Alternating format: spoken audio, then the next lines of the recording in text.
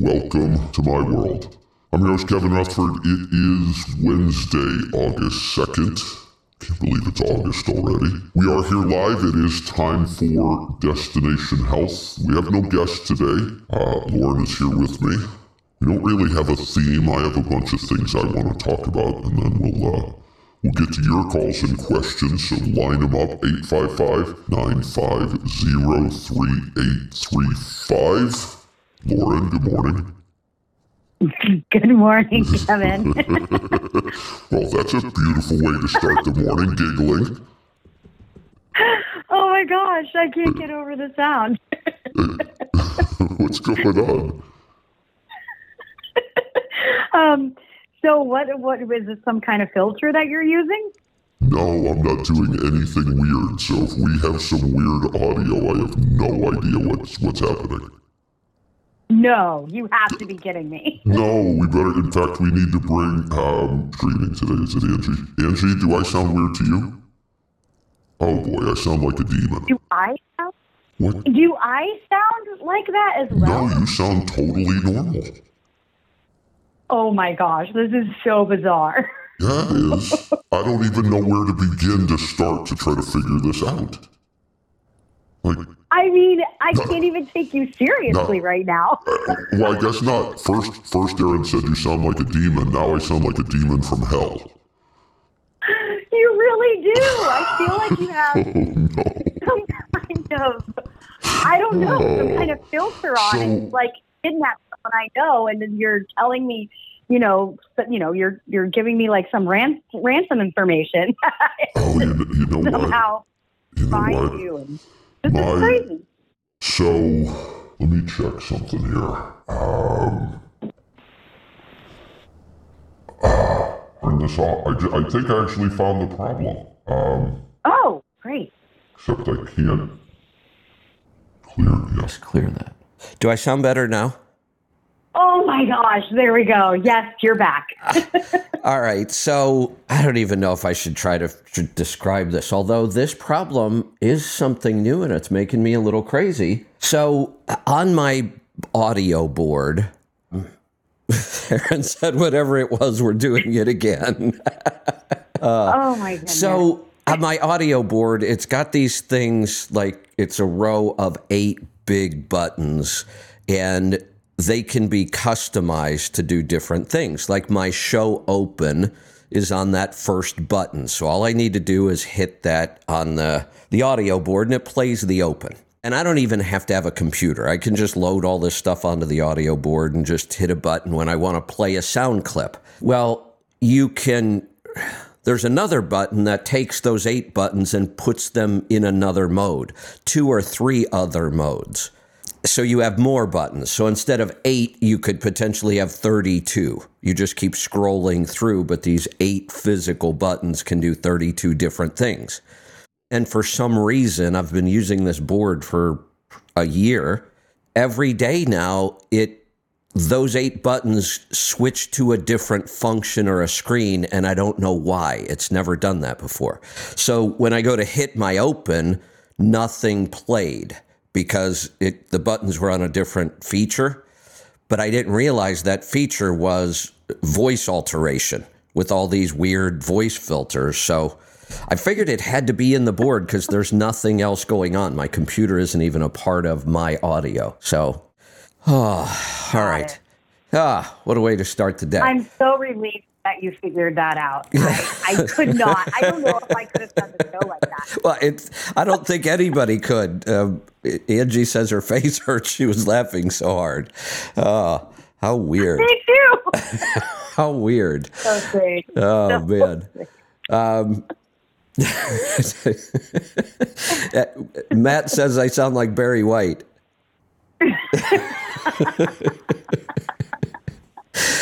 Oh, no. All right. Now I've totally lost my train of thought. I had this big, deep, topic I wanted to talk about today, but maybe I should skip it because we've kind of blown it now. All right. What's new and exciting in your world this week? Let's start with that. Oh, I had a great weekend, I have to say. We got, it's very uncharacteristic for Florida to have waves at this time of the year. And we had a beautiful Saturday and Sunday with a small swell, so it was longboardable. Oh, and nice. It was offshore wind. It was incredible. And I finally feel like I've got the longboard down because I'm a shortboarder typically, and it's taken me a little more time to figure out the longboard. Yeah. I don't know. It's very strange. Usually it's the opposite. And I had 2 really fun days of surf, so yeah, I can't complain. It's kind of funny because I'm dealing with the same thing on the foil right now, and it was one of my topics I was going to talk about. So you're right, a longboard, they're so big and stable, you just stand on them, right? And they should be the easiest thing to do, but sometimes not. It's kind of like this foil. I have done a lot of things on the water. I mean, I grew up with a boat starting about the time I was 11 or 12, started water skiing, went to slalom skiing pretty quick, then started playing around with knee boards when they hit the market. And I had these things called shoe skis. It was a ski that was only it was less than 2 feet long. They were just like a boot on a little tiny ski, and they were like a step towards barefooting. So I played around with those. And then one summer, I did learn how to barefoot. Took me almost the whole summer. And I'm pretty sure my chiropractor got a new BMW out of the deal because I would see him every Monday after the weekend. I would tweak my neck. And so I've ridden everything you can possibly ride on the water, either behind a boat or when I was in Orlando actually has a lake where you can go wakeboard and you don't need a boat. Oh, yeah. They have a pulley system. I don't know. Yeah. Pulleys, okay. Yeah, so it was very cool. And it was right between my house and where the trucks were parked. So I would just keep my board and vest in my car, and I would just stop by. I'd be driving right by the place, and I would just stop by.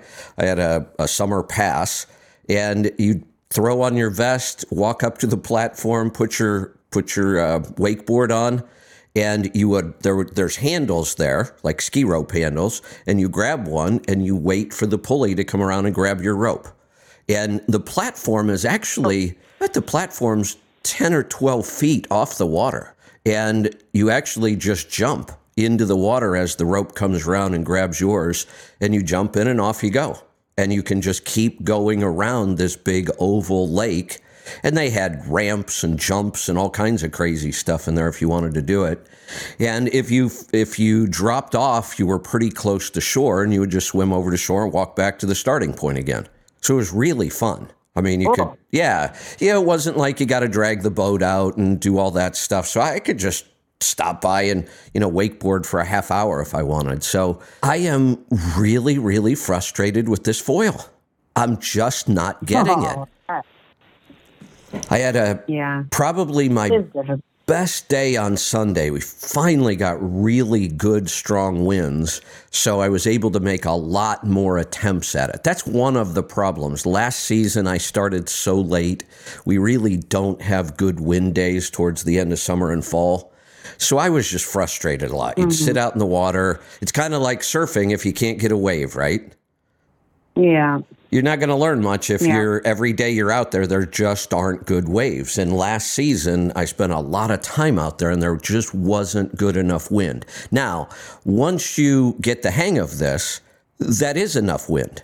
Or I could just get a little bigger wing. And so you can go a lot of days, but it's hard to learn on those days.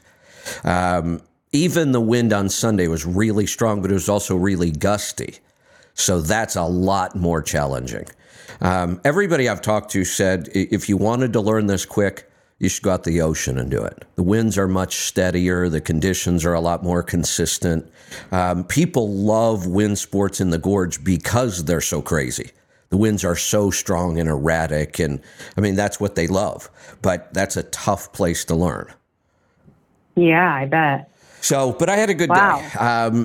I had some pretty spectacular crashes because with those gusts and the really strong winds, I found out how fast this board can go. When you do get up on the foil, man, is it fast. I don't know that I've gone this fast on the water before. And that's, really? Yeah. And I used to have a ski boat with a big V8 in it, a little tiny ski boat with a big V8. And even with that, even barefooting. I mean, I think if I remember right, the barefoot speed I needed was like 34 miles an hour. There's a certain amount of speed based on your weight and is a minimum just to be able to get up. And I think it was like low 30s. So I would tend to barefoot around mid 30s or so, which is fast. It's really fast on the water, but you can get going significantly faster on this board. So I had some pretty spectacular crashes when the wingtip catches the water. You're up on the foil and then the foil drops a bit and it's just enough to catch your wingtip. And then your wing goes over forward. And then if you don't let go, which I didn't, I went head first over the wing and then landed in the wing. I'm still feeling that one. Oh, yeah. I bet. Yeah. Those can be very dangerous, actually. I had far, far worse injuries when I used to race motocross. I've done a lot of things on the water. I've never had an injury yet that sent me to the emergency room. They're just things that you get banged up, it hurts, but I haven't had anything that major. The water is a whole lot more forgiving than the ground. You hit the ground at 30 miles an hour, you know it. Hit the water at 35 miles an hour, and it starts to feel like the ground too, though. Yeah, that's true. I was thinking more that the foil itself, the wing and stuff, those are dangerous. If you don't try to push yourself away from it, it could be dangerous. The board would be. The board and the foil. The foil would be really dangerous. That thing got all kinds of crazy sharp edges. The funny thing is I never seem to get tangled up with the board. Remember, there's no boots. It's more like a surfboard. You're just standing there. I used to get tangled up in a wakeboard because I had really secure boots. And when you go down, you've still got the board on. I don't ever notice where the board is during the crash. It's like nowhere near me ever, it seems like. Got it. The wing, okay. I'm always getting tangled up with the wing or not letting go until I really tweaked my wrist that time when it rolled over because my instinct is to hold on and try to save it, and I gotta realize most of these, there's no saving. Once you know it's going, you might as well just let go of that wing. But I was shocked at how hard I landed inside the wing. And when I felt myself hit it, I thought I just tore my wing up again. Nothing wrong with it. It was fine. Yeah.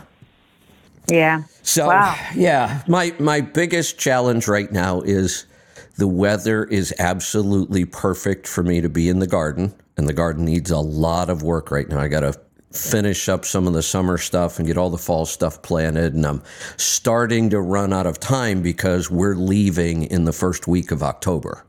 So I've got to try to make sure I'm going to be able to close out the garden, get all my fall stuff planted, and the weather's perfect. So yesterday, right after the show, I just went out and spent the whole day in the garden. But I'm also watching the wind, and if the wind's any good, I want to go spend all day on the water. So right now, I don't think I'm going to get a whole lot of work done for a while. You have to take advantage of the water this time of the year. So, treat yourself, how I think about it. Conditions are perfect right now. I mean, almost. I probably could have gone out yesterday, and there are places on the river that I definitely could have gone.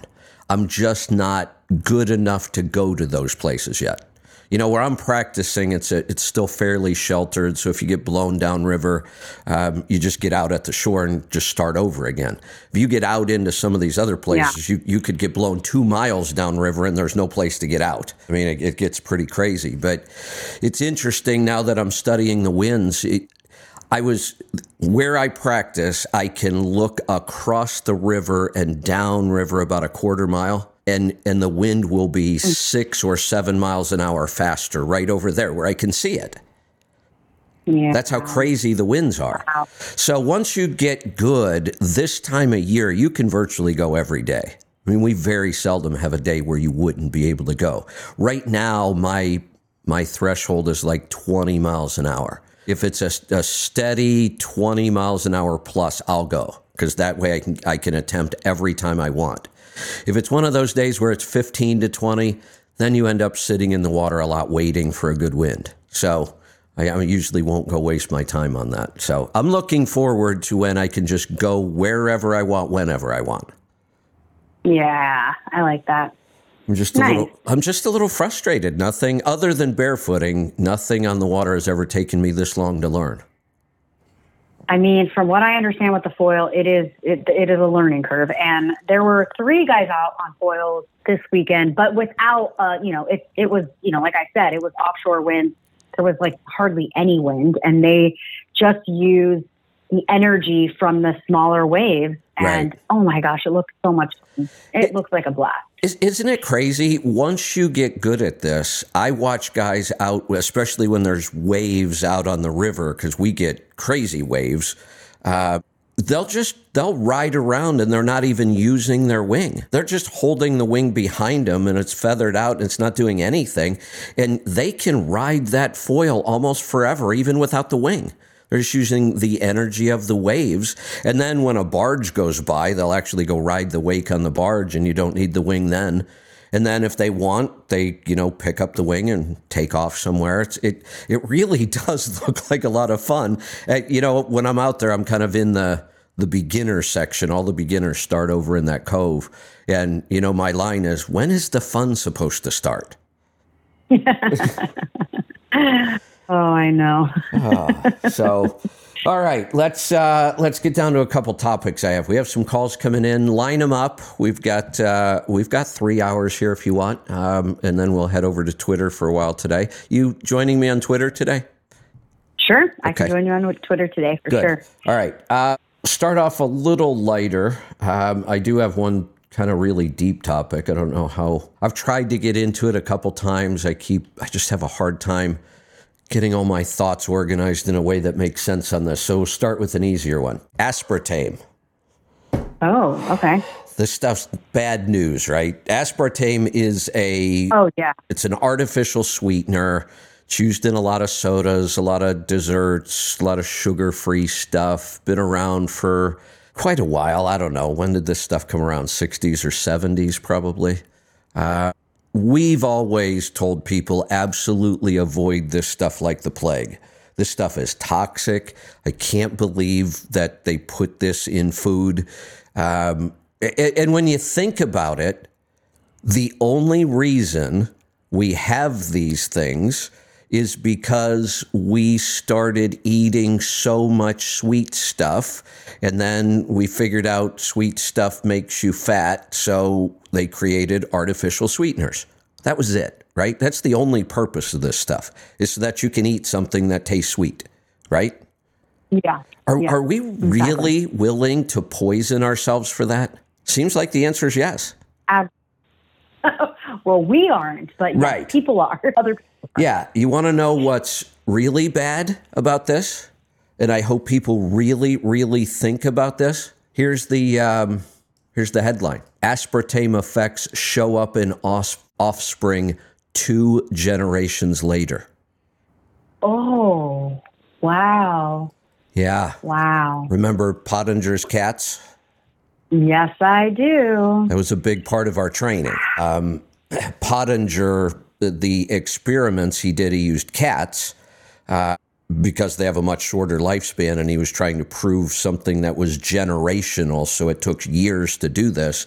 But he proved using cats that a poor diet will show up in offspring several generations later, and then trying to reverse that could take several generations. That's scary. Yes, that is. I think he went up to 4 generations. Was I think he found the link. That sounds right. Yeah. Let's think about that. Wow. I don't know my family history very well at all. One of my grandparents, my grandfather on my mother's side, was dead before I was born, and the other 3 grandparents were all dead by the time I was 13. So I don't even know my grandparents really well, and one of them I never met. I have no idea about my great-grandparents. I don't know if they were the first generation to come over here. I know nothing about them whatsoever. So that's only 3 generations back. And what those people did affected my health. Even one more generation beyond that, and I have no idea who they were. I know they were probably in Scotland and Ireland, but I know nothing else about them, and yet what they did affected my health. Wow. Yeah. I mean, it's true. It's how it works. It's it's genetics. We talk about genetics a lot, and we say that, you know, it doesn't have to be triggered by genetics because of the discovery of epigenetics, but it is still genetics. So we have to be clear with people and explain that you can still get things through genetics. And, you know, it's that epigenetics and the study of that has proven that, yes, where genetics can kind of set the tone, it's your lifestyle that really, you know, enables that to be the case. Yeah. Yeah. So we don't want to focus on genetics as the problem for a lot of reasons. The biggest one, you can't change it. Now, you talked about epigenetics, and we know that genes have a switch. They can be turned on or turned off, so they will affect our health or won't affect our health. And that all comes down to diet and lifestyle. So that's what we focus on, diet and lifestyle, not the genetic part of it, because we can't really change that. And the only way we can change it is diet and lifestyle. So let's focus there. But based on what we know about nutrition, there are things that I'll never be able to change. My height, 5'5" for a male, is really short. That's been linked to poor nutrition. Human beings should be bigger than that. Male human beings should be bigger. And if you're not, it's a poor nutrition somewhere in your history. My jaw size, I have a very small jaw and crowded teeth and a small nasal area. That was always a problem for me in sports. No matter how much I condition, I can only get in so much oxygen. And that's a physical thing. And again, that the jaw size comes back to nutrition. It's one of the first areas that get affected.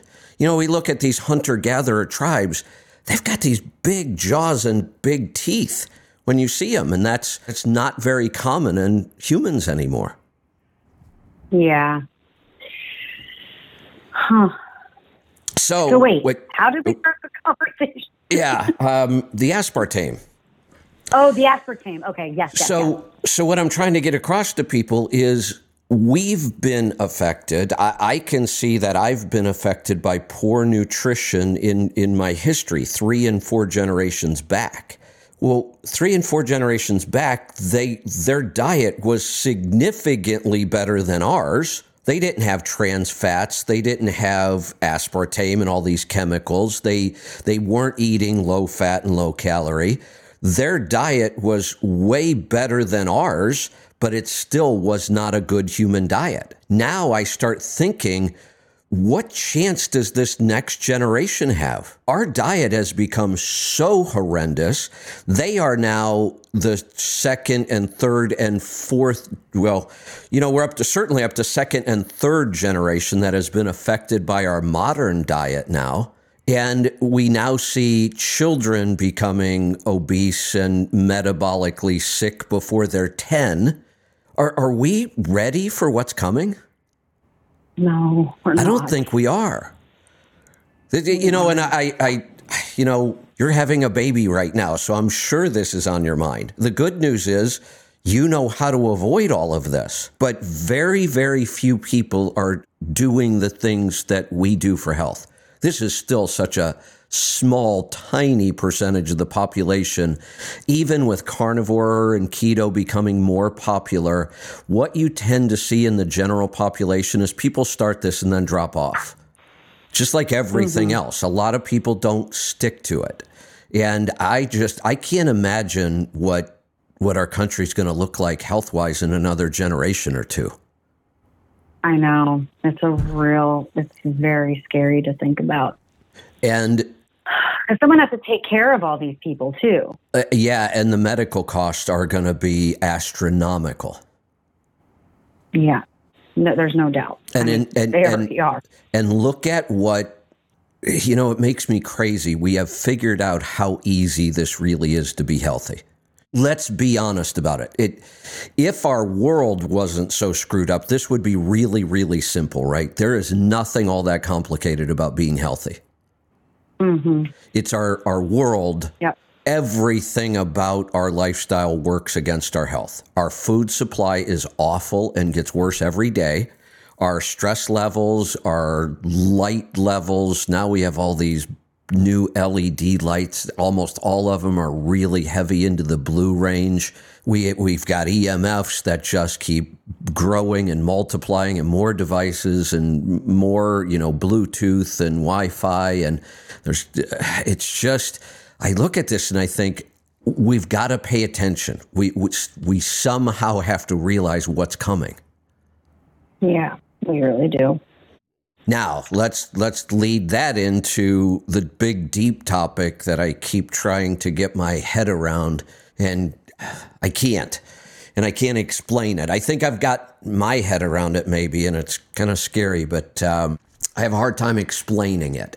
And it's the fact that this can't be, when I say this, I mean everything going on in our country and our world. This isn't just our country. There's patterns around the world in what's happening in first world countries. And when you look at it and you try to figure it out, all the different things going on, it looks like there is no way to say this isn't planned. Yeah. I know. I hate saying that. I do too. I'm not, you know me, I hate talking about big conspiracy theories, even if they're true. It's so hard to prove. It's hard to get your head around. It's hard to imagine. If this is some sort of conspiracy theory, the worst part about that is that would require a lot of evil people, wouldn't it? Yeah, it would. I have a hard time imagining there are that many evil people. Maybe I'm just too naive about this. No, I do too. I have a very hard time with that.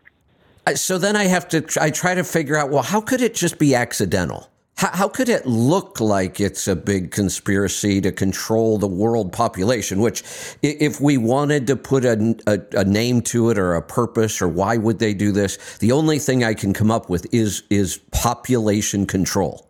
They want people that they can control. And why would somebody want that? Because that brings you money and power. Mm-hmm. When you can control this many people like our politicians are able to do today, look at them. Why is it that anybody that spends about 10 years in Congress becomes a multimillionaire? Why is that? Why is that such a clear pattern? They don't make that much money. I make 3 or 4 times more than most politicians make. How do they become so damn wealthy? No sense. Yeah. So it starts to look like that's what this is all about. It's all about money and power. And so then I start to look at what could we possibly do to fight back against this? You can't outspend them. Forget that. We're never going to win this with money, because it seems like the people who are hell-bent on doing this, whatever this is, have ungodly amounts of money. And it gets worse every year. I hate that phrase, the rich keep getting richer and the poor keep getting poorer. But at the top level, this is what we're seeing. It's really kind of crazy. So then I start to focus on, well, one of the things we still have control over is our health. I'm not even really confident about how much control I have over my money right now. I've worked really hard to get to where I am financially, and I'm worried. I'm worried because nothing is making sense anymore. I really want to be invested in something, and I can't find anything to invest in. Yeah. I wanted it to be real estate. I cannot believe real estate prices are on their way back up again. That doesn't make any sense to me. but it's happening. The stock market's a mess. I don't want to be anywhere near it.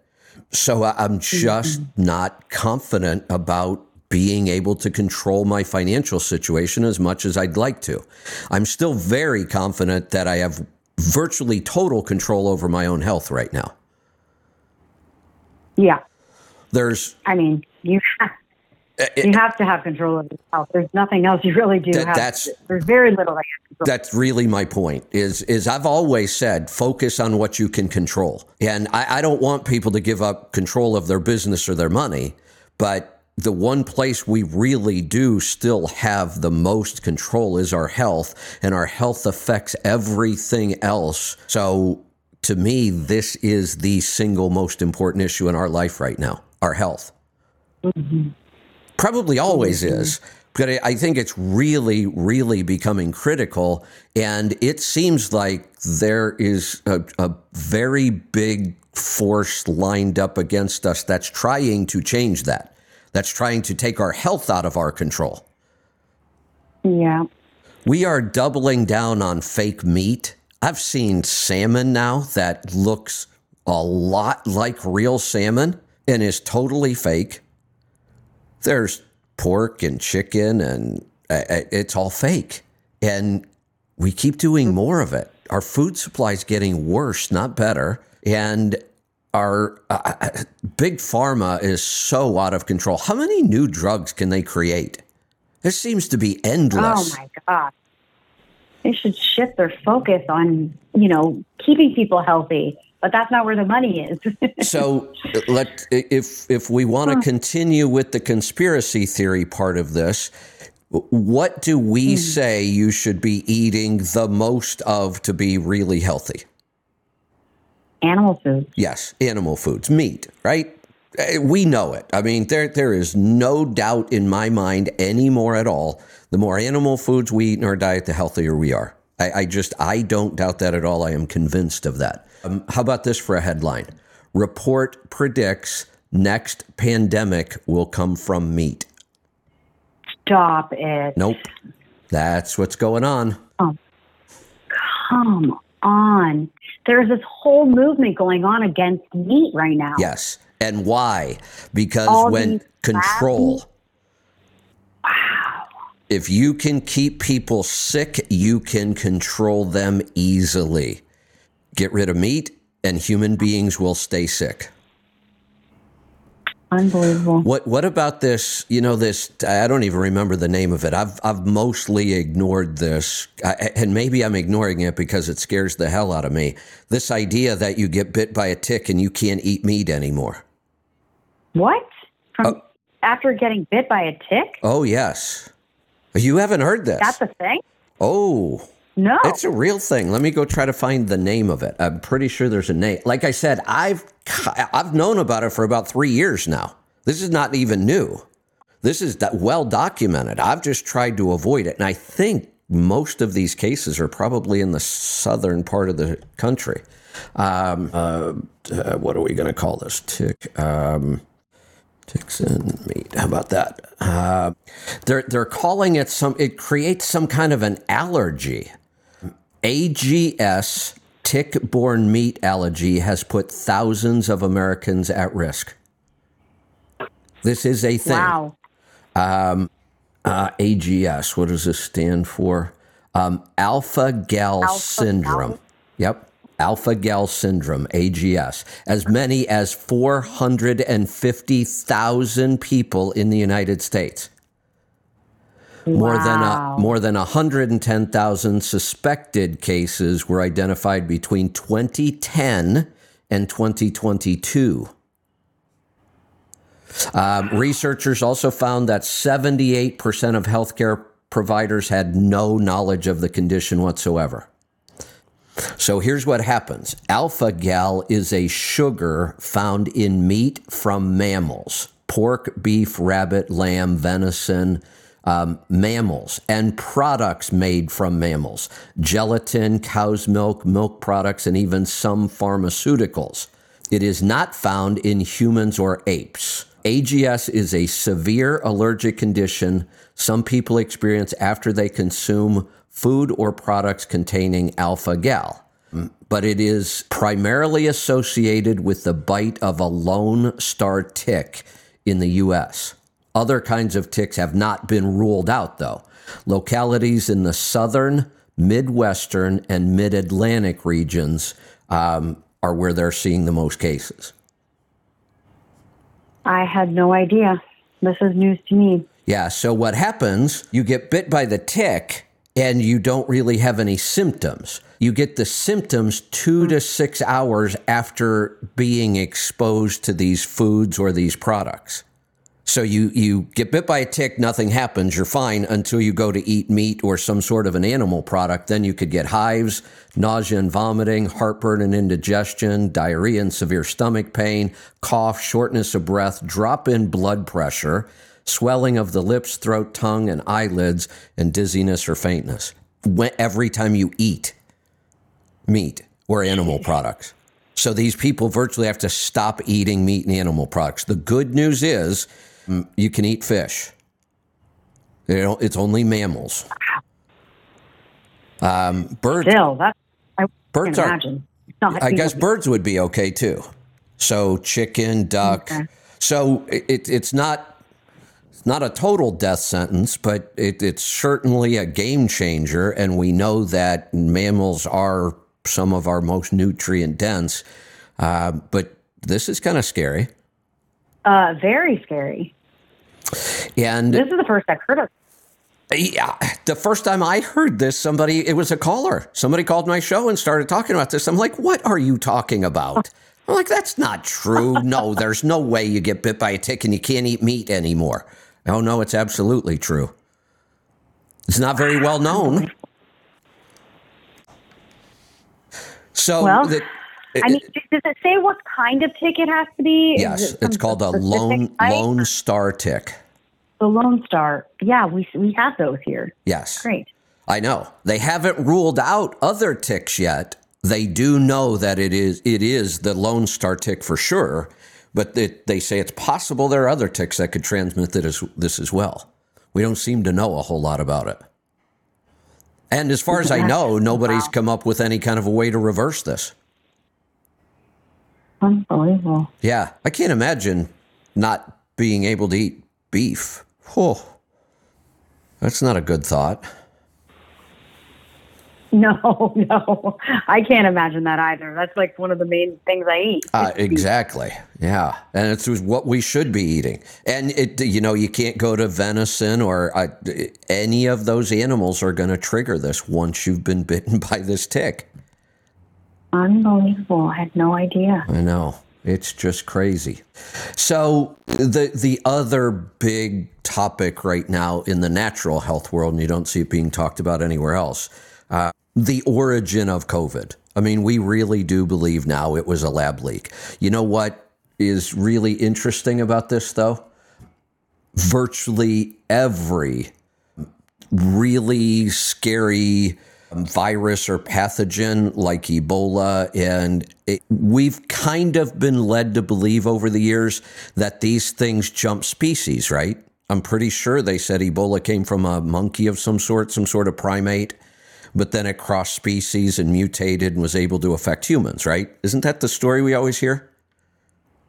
Yeah. And isn't that what they're still trying to say about COVID? It was a penguin. It was something in the wet market. They're still trying to say that. That's what they tried to convince us of.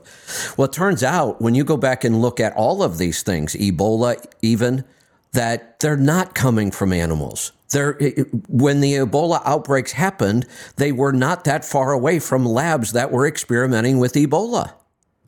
The claim is none of this, that these viruses jumping species is very, very rare, almost unheard of. That if you really look at the data, that every one of these dangerous pathogens has a link back to some sort of lab experiment. Yeah. But they never tell us That's that. True. So the worry is now that there's more coming. This isn't the end of the pandemic. And really, whether it jumps from another species or it's manufactured or not, in one sense, doesn't really matter to me. But, what are we going to do if the next pandemic is worse? And it will be. We will have a pandemic that's actually worse than COVID, if COVID even really existed. That's still kind of weird too, but this isn't over. So we know that the healthier you were metabolically, the less COVID was a problem, right? Mm-hmm. Oh, you know, one of the other things they're trying to claim right now, I found this interesting. I've talked with you about my genetic report, right? And the Neanderthal DNA. Yes, you have mentioned that before. Yeah, I kind of made a joke out of it. I said I used to use that as an insult. If I thought somebody was really acting stupid, I would say, what a Neanderthal. And then I got my genetic report back, and it turns out that I have more Neanderthal DNA than 98% of the population. 98%? 98%. I have more Neanderthal DNA than 98% of the population. Yeah, I'm in the top 2% of the Neanderthals on the planet. You know what's interesting though? There's a study out now that is claiming if you didn't get COVID or you weren't aware that you had COVID, you probably have a lot of Neanderthal DNA. They're claiming that somehow that DNA can protect you from COVID. Interesting. Yeah. And I haven't had it that I'm aware of. Yeah. Well, oh, wow. That's pretty cool that you haven't had it yet. I know a few people that had not had COVID and they just got it, I want to say, just this year. And for whatever reason, you know how like you hear about people getting it and it's not as bad. For whatever reason, theirs like they felt horrible. And I wondered if it was because they just had never had it before or what the deal was with that. But it could be, but then, you talk to some people and no one wants to be sick ever, no matter what it is. Right. And that's the thing. It's like, some people will say, oh, it's pretty bad. And some people are like, yeah, no big deal. I feel like if you are not used to being sick or you just don't handle it well, you're going to say it's really bad. I would be like that. I am a real baby when it comes to being sick. I'll admit it. I hate being sick. I'm miserable. I complain the whole time. Actually, I just want to be alone because I don't want to complain. But it feels like if somebody's around, I'm going to let them know how bad I feel. Most of the time, I'd rather just stick me in a dark room and leave me alone. I'll just let me get through this because I am a real baby when it comes to being sick. But as far as I know, like I said, I got sick last year when I was on that trip when I was in Pittsburgh, but I tested multiple times and it wasn't COVID. And I didn't have any of the COVID symptoms they talk about, like the loss of taste and smell and some of those other things. So I don't believe I got COVID. And I explained why I got it. I had run my immune system into the ground.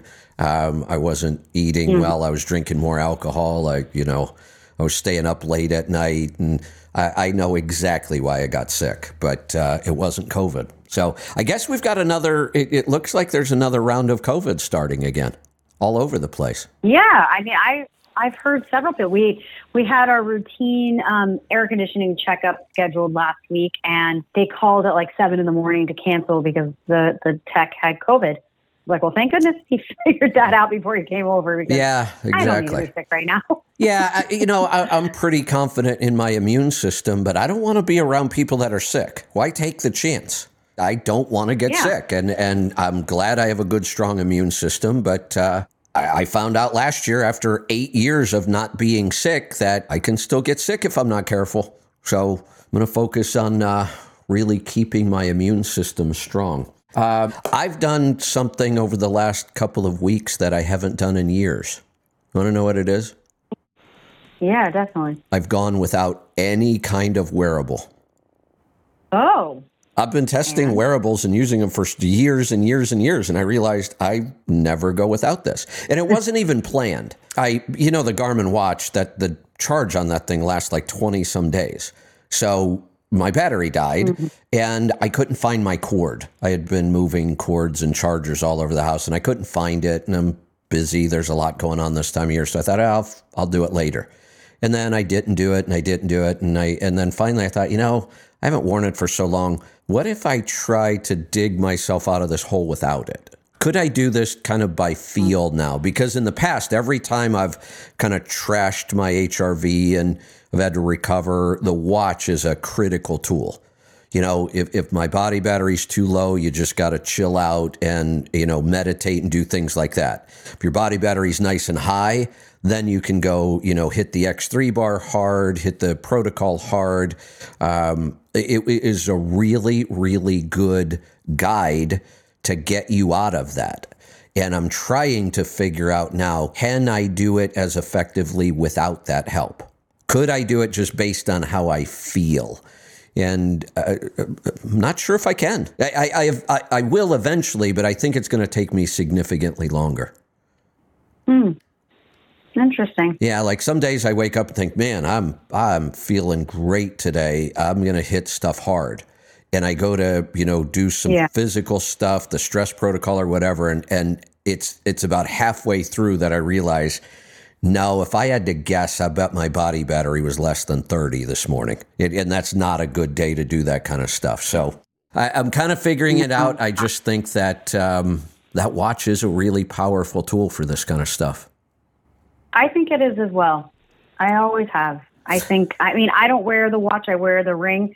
And for me, I really enjoy checking it. And I typically know, like, you have an assumption on the way that you slept. If you talked and turned all night, you know that you didn't sleep that great, and you know your body battery is not going to be great.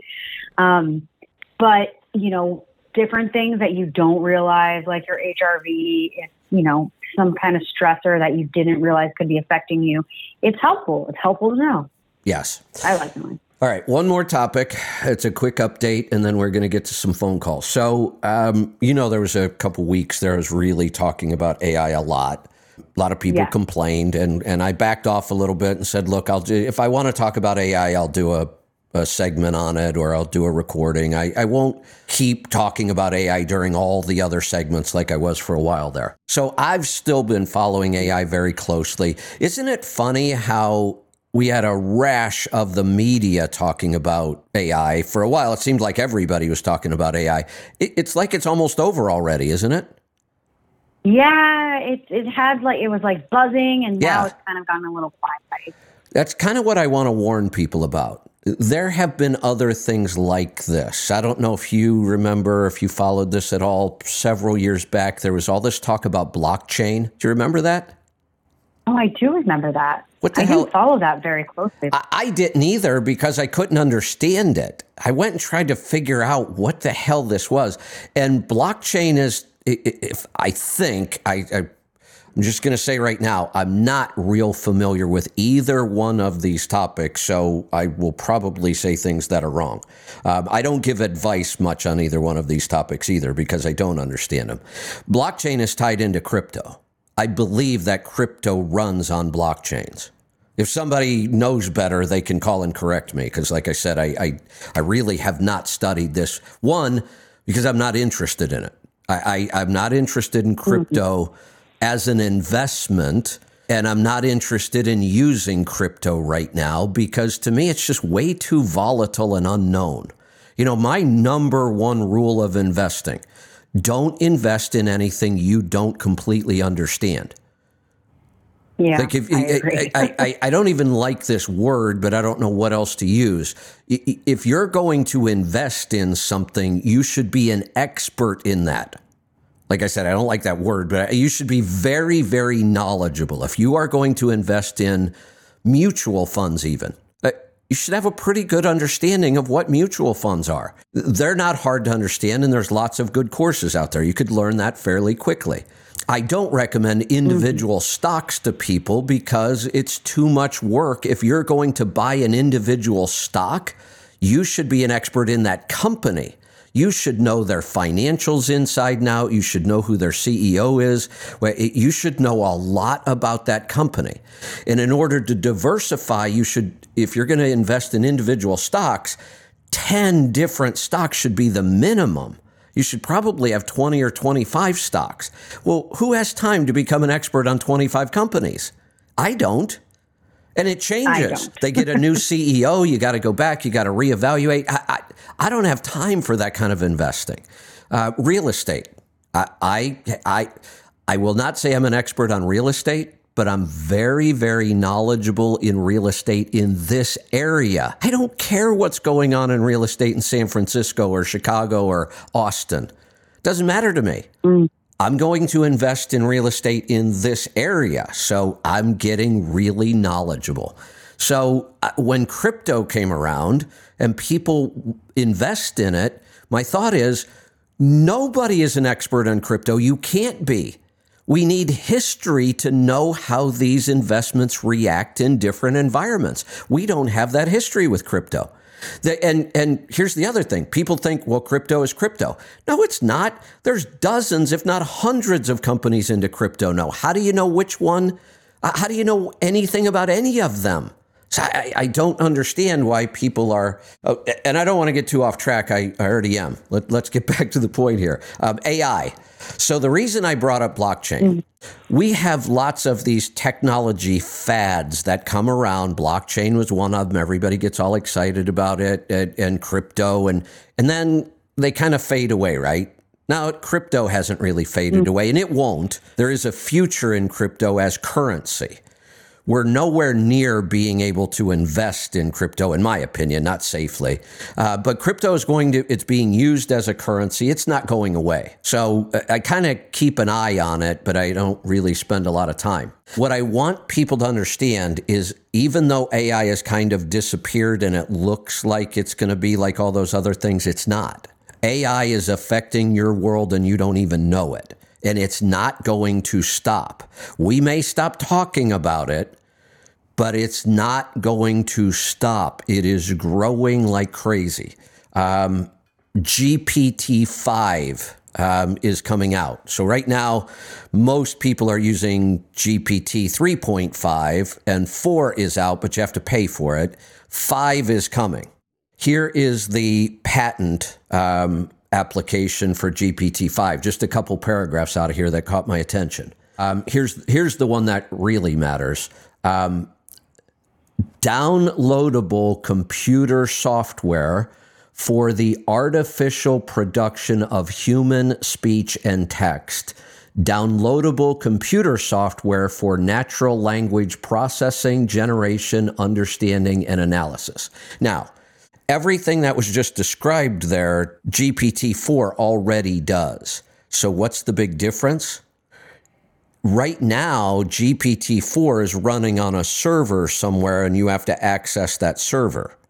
This is now talking about downloadable software. This now makes your phone and your device really, really powerful, even if it's not connected to the internet. That is a major shift in AI. Interesting. Now your refrigerator could be smarter than you are. Oh, gosh. Isn't that a scary thought? This stuff, if they can download this software, now you can put this technology into almost anything. A car, a refrigerator, an oven. So this is not going away. Don't be fooled by the fact that you're not hearing about AI everywhere. Nothing has changed. AI is accelerating so fast it would make your head spin. All right. Yeah. Is that enough deep stuff for today? Yeah, that one's a little deep. That one, I can't even begin to keep up with that AI stuff. I know. I'm trying. But I got to manage my time. All of a sudden, right when I want to work less, there's all kinds of things that I should be working on. But at least for the next month or two, I'm going to start working less for a while. And I've only got about 60 days before we leave for our big trip. Wow. So where are you going and for how long? I don't know. And I don't know. But we're going, and the plan is to leave here probably around October 10th. There is a truck show in California, a new one that I've never been to, that's around the 12th and 13th, I think. So it's possible we might take off out of here and maybe just hit that show. Where our destination is Nashville. We're going for the NASTC conference. So, Okay. yeah, I'm doing the keynote there. I'm doing some breakouts. We're going to be there as a company. It's a pretty big deal for us. So we're going to take off and head that way. Once the conference is over, I'm not really sure what we're doing. We'll probably stay out on the road till Christmas almost. We might go down. We might be down in your area. Oh, that'd be great. Yeah, Lisa's brother and sister both live in St. Augustine. So we may go down there and hang out with them. And if we do, we'll come look you up. We'll have to get together if we're going to be there. Definitely. Yeah, and then we might just, hang out and go hit all the places we like in the RV and maybe make it back for Christmas. So, big trip. It's coming way, way faster than I thought. I really need to work on my keynote. It's probably what I'll do this afternoon for a little bit anyway, but it's tempting. I want to get out in the garden, and I want to, if the wind picks up, I'm going wing foiling. So I may be writing keynotes at 2:00 in the morning. I don't know. We'll see. Let's go to the phones because they are piling up on us here. Go to Ohio. Richard, welcome to the program. Hey, Kevin. I thought you was the Hulk this morning when I turned into the radio station. Terminator. I don't know, something. Darth Vader. Yeah. Well, as short as you are, the tone of your voice, it sounded like you would have turned into the Hulk. Got it. Okay, so I don't know if any other truck drivers deal with this issue or not, but I noticed my son has got the same issue. But over the years, driving a truck with my arm up on the armrest on my window, and it only does it on my left arm, which is obviously it's the one by the window. Get a breakout and a bad rash on my arm, around my elbow area, and I don't know if it's attributed from the sun beating down on my arm for 11 hours a day, but it would get real itchy and bumps would come up, and it would drive me crazy. It's so bad. The only way that I could find any relief would be cortisone 10 and maybe rubbing some Neosporin on it. And it wasn't all the time. It would come and go. But this last time that it came on me, we got a health food store that opened up in our town, and they started carrying Manuka honey, and it's the Wetter Spoon Manuka honey. That's a good brand. I was going to ask you about the K Factor 16, but first about my issue here. I knew you mentioned something about Manuka honey was something like an antibacterial. So I just tried it and put some of that on my arm. It was kind of sticky. The next time I put it on there, I put it on, and then I put some coconut oil over the top of it, made it less sticky, so it wasn't real bad. But my rash is gone, and all the bumps is gone. I got just a little bit of scars from some of the bumps, but it's not itching me anymore. Okay, which is awesome. And Manuka honey is pretty incredible for that kind of stuff. So much so that there is a medical grade of Manuka honey that hospitals will use when the bacterial infections or skin infections aren't responding to anything else. Manuka honey seems to work when all of their crazy expensive antibiotics don't. Maybe that should tell us something. Maybe we should start with Manuka honey instead of a bunch of toxic drugs. Yeah. It really is pretty incredible for this kind of stuff. Now, I'm glad it works. Before you mentioned the Manuka honey and that it worked, I was going to say next time you get this outbreak, you should try the silver. The Sovereign Silver first aid gel, because it's pretty incredible. But that's not the real point of this. The real point of this is we need to find the root cause and just get rid of this, not treat it. I don't want to become like doctors where we treat symptoms and then send people on their way. I want to solve this. I don't believe this is from the sun. Now, does it tend to start on the bottom side of the elbow or the top side?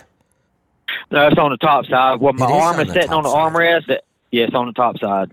It's not necessarily the elbow. It's on my elbow is on the bottom. The crease of my elbow is on the top. It'd be right on the side. because my elbow that's just the top of my arm, I guess you would call that. So it's definitely not starting where your arm is touching like an armrest or a windowsill, right? No, not where my arm is touching. It's at the top. I was hoping it was that. That would be easier. This may be sun related then. Tell me about seed oils in your diet. None. Used to, but no, I don't know no more. All right. I don't know. I'm kind of stumped with this one. I'm really kind of stumped. My wife thought it might have been a form of eczema. Yeah, but you shouldn't have eczema. I mean, I'm assuming if you don't have seed oils in your diet, it's because you're eating a really clean paleo, keto, carnivore type diet. Eczema should not be an issue at all. Have you ever done a NutriQ? Yes, it's been a while.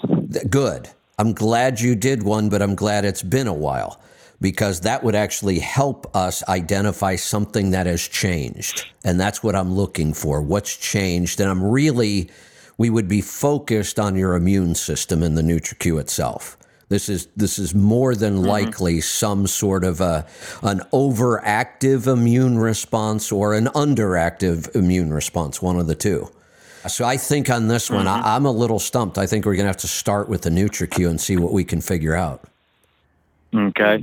And also I found out I don't have the healthiest eyes, but and I didn't realize that if your eyes are watering, they're dry. That's kind of crazy, but no, you're right. It's your body's response to dry eyes is to produce more tears, right? Yep. So I found I've been using some allergy eye drops and everything. It don't seem to help with it at all. Throughout the days, my eyes would get really bad. You can stop right here. But and I'll let you finish the story, but this is a pretty strong clue now. You've got an immune system issue going on. Okay. I have found that two symptoms both pointing to immune system at the same time, I'm pretty clear this is going to be immune related. I have to ask this. You didn't get the jab, right? No, hell no. Okay, good. Oh, sorry. Yeah. No. No. I don't go to doctors. Good. I don't go to doctors. Yeah. Let's start with the NutriQ. Hopefully we find something in there. If not, then we're down to some of that more expensive testing. We might have to go look for mold issues. Right. But let's start with the NutriQ and see what we can figure out. Yeah. Now, I am using an eye drop. I haven't tried it without, like a day without doing it or 2 days without doing it to see if the issue comes back. But in the morning times, I'll get up and I'm just got to where I'll just put one drop in each eye, and it is also from Manuka Honey. It's Optimal. It's Manuka dry eye drops. Burns like hell going in the first time. Yeah, burns like hell going in the first time whenever you put it in there, and it feels like somebody just throwed a 5-gallon bucket of sand in your eyes. but after it gets rubbed around in there, my eyes they don't itch, they don't burn, they're not red, and they're not watery all day long. Excellent. Now, I do have a recommendation for you, and again, we're treating symptoms here, or maybe not. We might actually be treating part of the root cause here. I would start also consuming Manuka honey every day, just a teaspoon or two, put it in tea, eat it straight off the spoon if you like it. I don't care. But I would start consuming some Manuka honey right now. Couldn't hurt. Yeah, I may gross some people out, but I scrambled me some eggs this morning. About 3 eggs, and I put about almost a little over half a teaspoon of Manuka honey in it, and oh my God, it was good. Oh, good. However it works, I would be consuming up to 2 or 3 teaspoons a day right now. Will the heat from the coffee affect the honey? I wouldn't worry about it. If I put it in my coffee? I don't think so. I mean, maybe it does some, but I wouldn't worry about it. I put Manuka honey in tea when I want to consume it, and it seems to work. I wouldn't worry about it. Okay. All right. Well, that's all I have for today, and I appreciate you taking my call. You're welcome. Thanks for the call. Let's go to Massachusetts. AJ, welcome to the program. Hi, good morning, Kevin, and good afternoon, Lauren. How are we doing today? Doing great. Thanks for asking. What's on your mind today? Wonderful. So, aspartame, a couple questions about that, but first so I sorry about wakeboarding. I learned how to wakeboard when I was deployed and during Freedom, and we were on an island in the Indian Ocean. It was a Navy island. MWR had a ski boat out there, and you can take some downtime. They also had a fishing boat too, but Nice. do some deep sea fishing out there. But we went out wakeboard. I learned how. I don't know. I spent probably 3 or 4 trips before I got it. But you were talking about getting tangled up in a wakeboard, and I had a foot come out on a hard hit, and the other one stayed in, and the thing whipped around, hit me in the head, and we were in a lagoon that was frequented by sharks. Oh, now you're bleeding, right? We knew this. Yeah. But it was great. You go outside the wake where it was smooth and it was like on glass, and you can see down. Oh, and yeah. You can see like dolphins swimming and Oh, stuff that swimming had to be because it was just awesome. glass. You could Yeah. start looking. It was cool. But when I hit that and I seen the blood coming down the side of me after the wakeboard come out of one foot, smacked me in the head. The boat couldn't get back fast enough. I think I just flew out of the water. Yeah, that's what I I'm mean. sure. First off, it's weird doing this without being in boots. That's the other thing. So I think part of the reason I'm struggling is because of all my experience with water skis and wakeboards. There's 2 big differences. One, everything I did, and I started getting into things where my boots were like almost up to my knee. Big secure boots, because if you're trying to do, catch all kinds of air and do flips on a wakeboard, you really want big, secure boots. So that's what I'm used to. The other thing I'm used to is my entire life, whether it was a ski, a wakeboard, whatever, I was always right foot back. And in this, there's 3 big differences. One, no boots at all. You're just standing. I'm not barefoot. I have these booty things that are kind of like made out of wetsuit material. And the funniest thing about these, Lauren, have you seen these things? It is an absolute camel toe. Booties? Yeah. I have to wear those even in Florida sometimes. Yeah. So there's a hole for your big toe, and then there's a section for the rest of your toes. So it really looks like a camel toe. Yeah, exactly. But there's a reason for that. You're actually using that big toe for grip, right? I'm sure surfing is the same way. Yeah, definitely. Yeah. So, but there's no boots, and you just, you catch a gust, the wind just pulls you right off the damn board if you're in the wrong position. That's one big difference. The fact that you can't ride right foot back all day long. You ride right foot back when you're going in one direction, but when you turn around and come back the other direction, you switch feet. That's the one thing that's I can't go the other direction yet at all. I can't even stand on the board with my feet that way yet. But then the other big difference is this damn foil. I think everything I learned about water skiing is exactly opposite of what I should be doing on this foil. And my instincts, you've got that muscle memory. Something happens and your body immediately reacts, but it feels like mine is reacting wrong every time. Like all of my instincts are wrong, and I have to relearn all of this. Interesting. Wow. What a challenge. Yeah. Well, at least that's my excuse. Yeah. Difficult. At least that's my excuse, and I'm sticking to it. All right. Yeah. What else you got? So the aspartame. aspartame commercials, question. So when did they start putting this in food? Let me check. When did Like the 50s, like everything else? aspartame? I think it's probably a lot longer.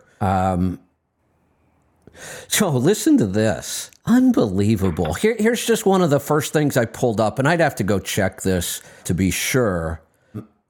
Aspartame was approved by the U.S. Food and Drug Administration in 1974. And get this, and then again in 1981. What do you mean again? Then approval was revoked in 1980. So Wow. come on. It was already bad enough that they revoked it once and then they brought it back again. Yeah, 1980, 81 seems to be when it was kind of discovered. And, and then they give us some allowance. A full-grown adult should only eat this much. That worries me, too. Why do we need limits? There are really no limits on real natural food. My body will tell me when I've eaten enough.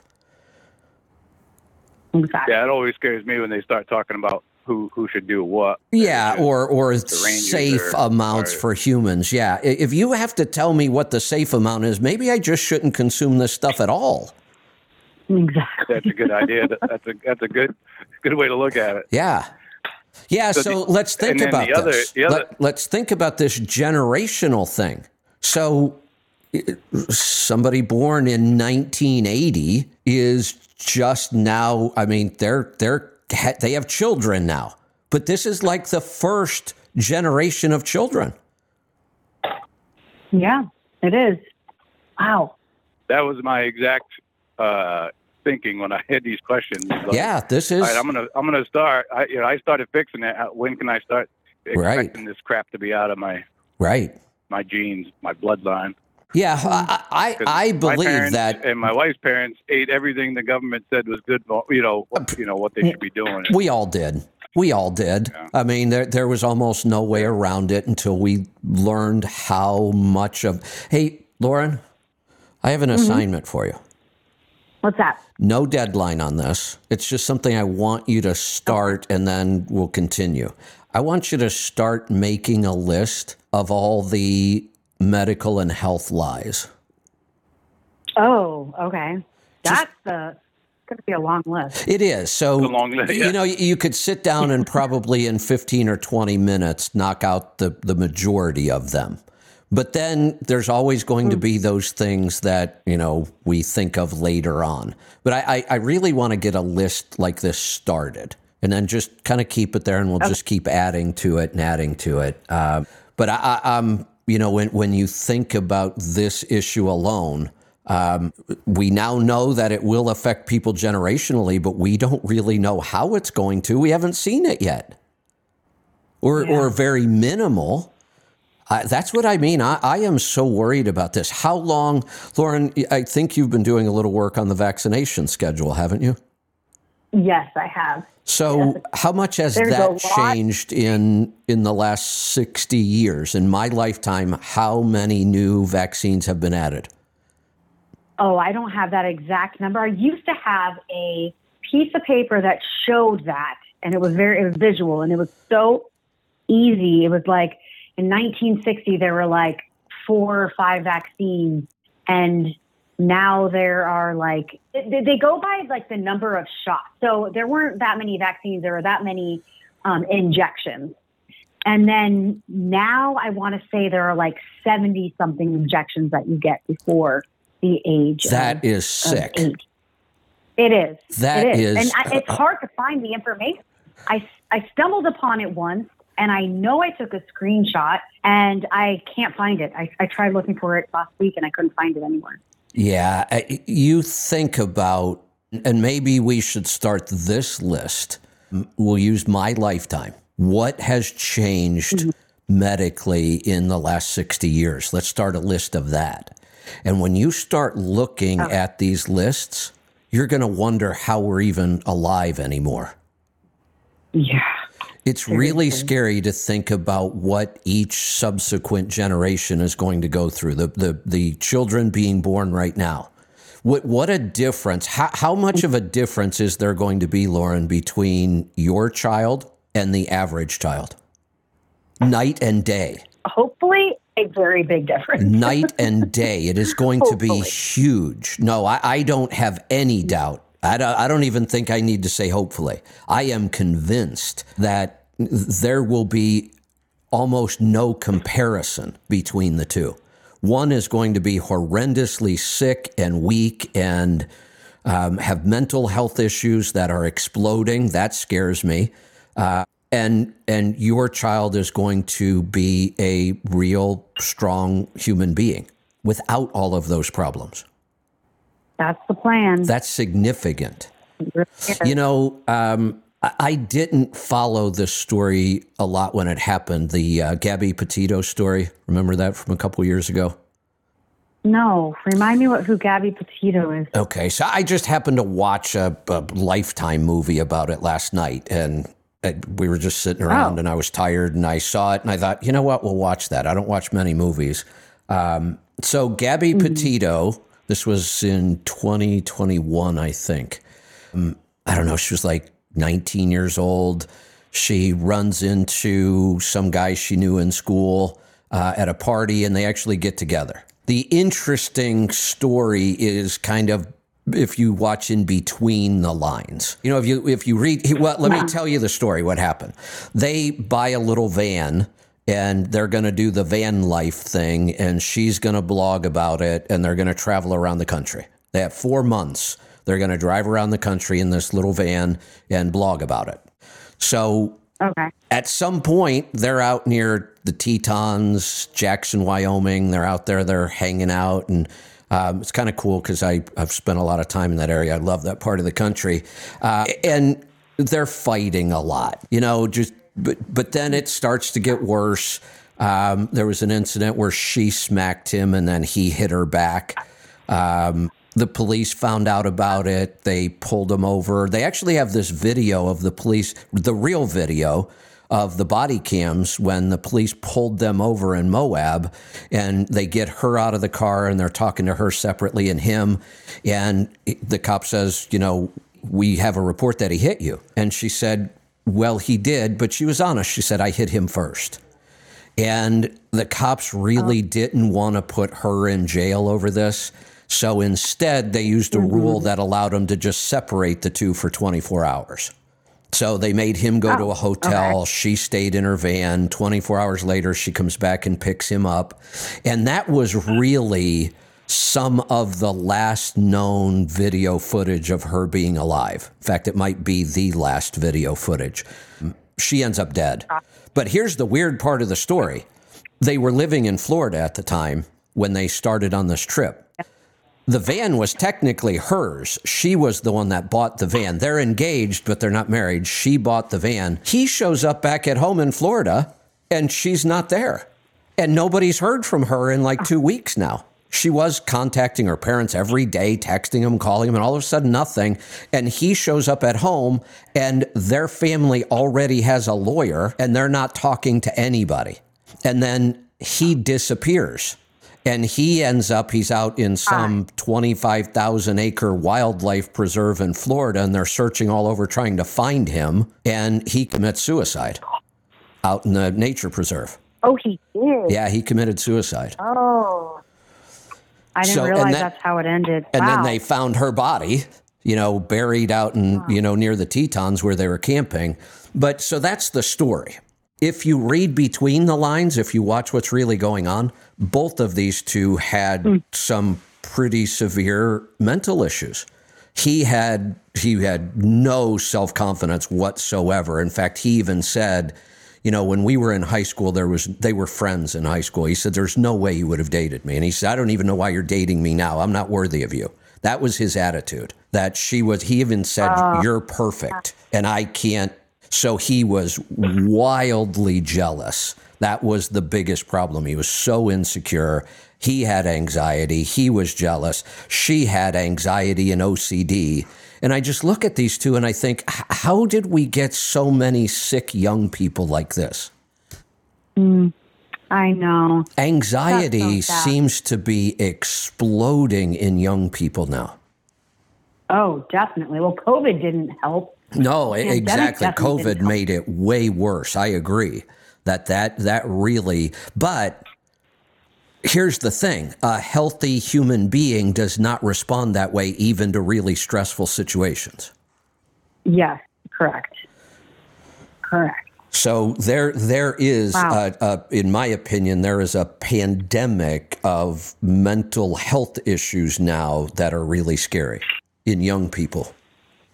Yeah, I don't think anyone can deny that. I think so. I think when you look at, You know, and I've talked about the lack of testosterone in males and maybe too much testosterone in females.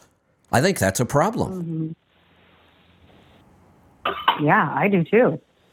All right, AJ, I think anything that's else? a big problem with the hormones. Yeah, I just wanted to comment on that. The hormones and my wife's going through it right now. We're trying all kinds of. Well, we're trying to get the progesterone. We're trying to find a cream that she can use without reacting to. But she's very estrogen dominant, and trying to get the progesterone. Here's my recommendation. I think that's a big thing against all women or that kind of thing.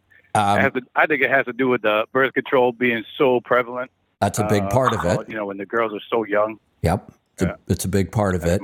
But go ahead. My approach to this is never to try to use hormones to fix hormones. I don't think it works. I have not seen much success with both hormone replacement and even bioidentical hormone replacement, which should be a little better. I haven't seen much success with it. I'm positive. If we are trying to fix hormone problems with hormones, we're not addressing the root cause. Lauren, would you agree with that? No, I agree to a certain extent, but when it comes to progesterone, if there was any hormone that is on the safer side to balance out estrogen dominance, progesterone is definitely the hormone to turn to. I could agree with that, but don't we have to ask the question, why do we need the progesterone? What went wrong? Absolutely. Oh, certainly. Right. So it's not the root cause. And that's my point, is we have to figure out how to get to the root cause to solve this. Yeah. Yeah, I'm glad Lauren said that because she's working with Lauren. That's good. Good. Chiropractors. That's where we're going. One of our clients found success with a chiropractor that she had that was able to prescribe her just a progesterone lotion, and she's had amazing turnaround with her. Let me ask you this: with her dominance and just balancing her hormones in general. Because you are more well-versed in this area than I am. Is the plan to continue that? Or is there something that's going to get fixed and then we could stop doing that? Hopefully stop doing that. That's what I would want to know from this chiropractor. How does this work? What's going to happen here that I'm going to be able to stop using this product? Yeah, you have to really do a full detoxification because so many things that we're exposed to will drive estrogen dominance, and it's a very, it's a whole detox plan basically that you have to consider everything in your house, all your cosmetics, the foods that you eat. I mean, the list is so long. I agree. Mm-hmm. I agree. It's not an easy thing to do. We do use tools like the receptor detox and some of those other things, and we know that's not really solving the problem at this point, but those are tools we need to use. I think that the only way that you fix this is to live as close to primal as you can. I mean, I think almost everything is going to come back to this. It's not as complicated. None of this is as complicated as we think it is sometimes, but it's really, really difficult to live truly primal. In fact, it's almost impossible. Yes. We can get close. It is. But we really can't live that way anymore. I mean, unless you're willing to go out and live in the woods someplace so remote that it hasn't been affected by a lot of these chemicals. Yeah. Good luck finding that. Yeah. All right, AJ, good stuff. So I got to move along because the calls, we're actually starting to lose calls because people have been on hold so long. Terrence, welcome. What's up, Kevin? What's up, Lauren? Hello. So, when you started this morning with the show, I just changed plans on my phone, so I had to restart my phone. So I'm going. So now I hit the app. I'm like, all right. Kevin starts talking, and now this happens once or twice with the app. Like when you first started, if I'm not getting the stream right, so it kind of goes. It's in slow mode, and as it loads up. You know, it picks up. You just stop it and start it over, and it goes. I'm doing that. I must have shut the app off, turn it like 5 times, and finally I come back and I heard Laura, and I was like, all right. But if you ever listen to ZZ Top, obviously you've heard ZZ Top. They have a song. It's on Deguelo. It's called Manic Mechanic. Put that song on when you get off, and that's exactly what you sounded like. I have no idea what you guys are talking about. Yeah, okay. It was unbelievable. So, wait a minute. Do I sound normal now? It's a harmonizer. Yeah, it's a harmonizer is what it was. I do? That's all it is. It changes your pitch. Yeah, you sound normal, yep. How about now? Yep. Same. You know what's weird? I'm pressing that same damn button that caused all the problems this morning, and it's not doing anything now. I thought I was going to be funny and come back with the robot voice again, but it's obviously not working. It wasn't a robot voice. It was like that wasn't like a devil. But you got, like I said, listen, Manic Mechanic. Listen to that. That's the same voice that you had. All right. Well, obviously, I don't know how to use this stuff. So I've noticed something lately. Like I said, I've been steady on the El Ruderite yogurt every day, and I started up at the X3 bar again. And this weekend, I overdid it a little bit. It was really hot down in South Carolina. I cut my grass and all that, and I did some work outside. I put some pads down for my garbage cans and stuff like that. Just like, it was hot, but I was drinking tons of water and all that, and it kicked my ass. So like Sunday night, I was feeling like, not like crap, but I knew I overworked, but I just, I was fine. I checked my body battery was, low, and I got up Monday morning, and I'm like, all right, I looked at my body battery, it was a little low. I said, well, you know what? I was going to do the X3 bar. I was going to do it Monday, Tuesday, and then skip Wednesday, Thursday, Friday, and the rest of the days off. So being I felt like crap, I started on Tuesday. When I started on Tuesday, I started looking at my body battery and my HRV. My HRV went up 3 points over the weekend doing all of that, like doing all the stuff I did. Nice. And I never had that much of a climb. Never had that much of a climb. That's a lot. At all. Yeah. Yeah. And I'm like right now, I'm at like 60, and I've been steady. I look back, I've been steady. My average is like 53, I believe, for the 4-week one. Okay. I think it was 53. So, like I said, I've been and then and Kevin, as far as the muscle tone already, I can see the muscle tone starting already from doing it for just 2. This is my second week. I can see it in my biceps. Absolutely. And then my triceps. Absolutely. I can see results in 10 days to 2 weeks from the X3 bars. Pretty incredible. So I'm getting ready to get back into all of that stuff. I'm trying to build my battery back up enough that I can dive into that. I may even start today adding just one of the protocols back in. I'm not sure which one yet. Maybe I'll start with the one I hate the most in the beginning, the cold showers. I gotta acclimate myself to that again.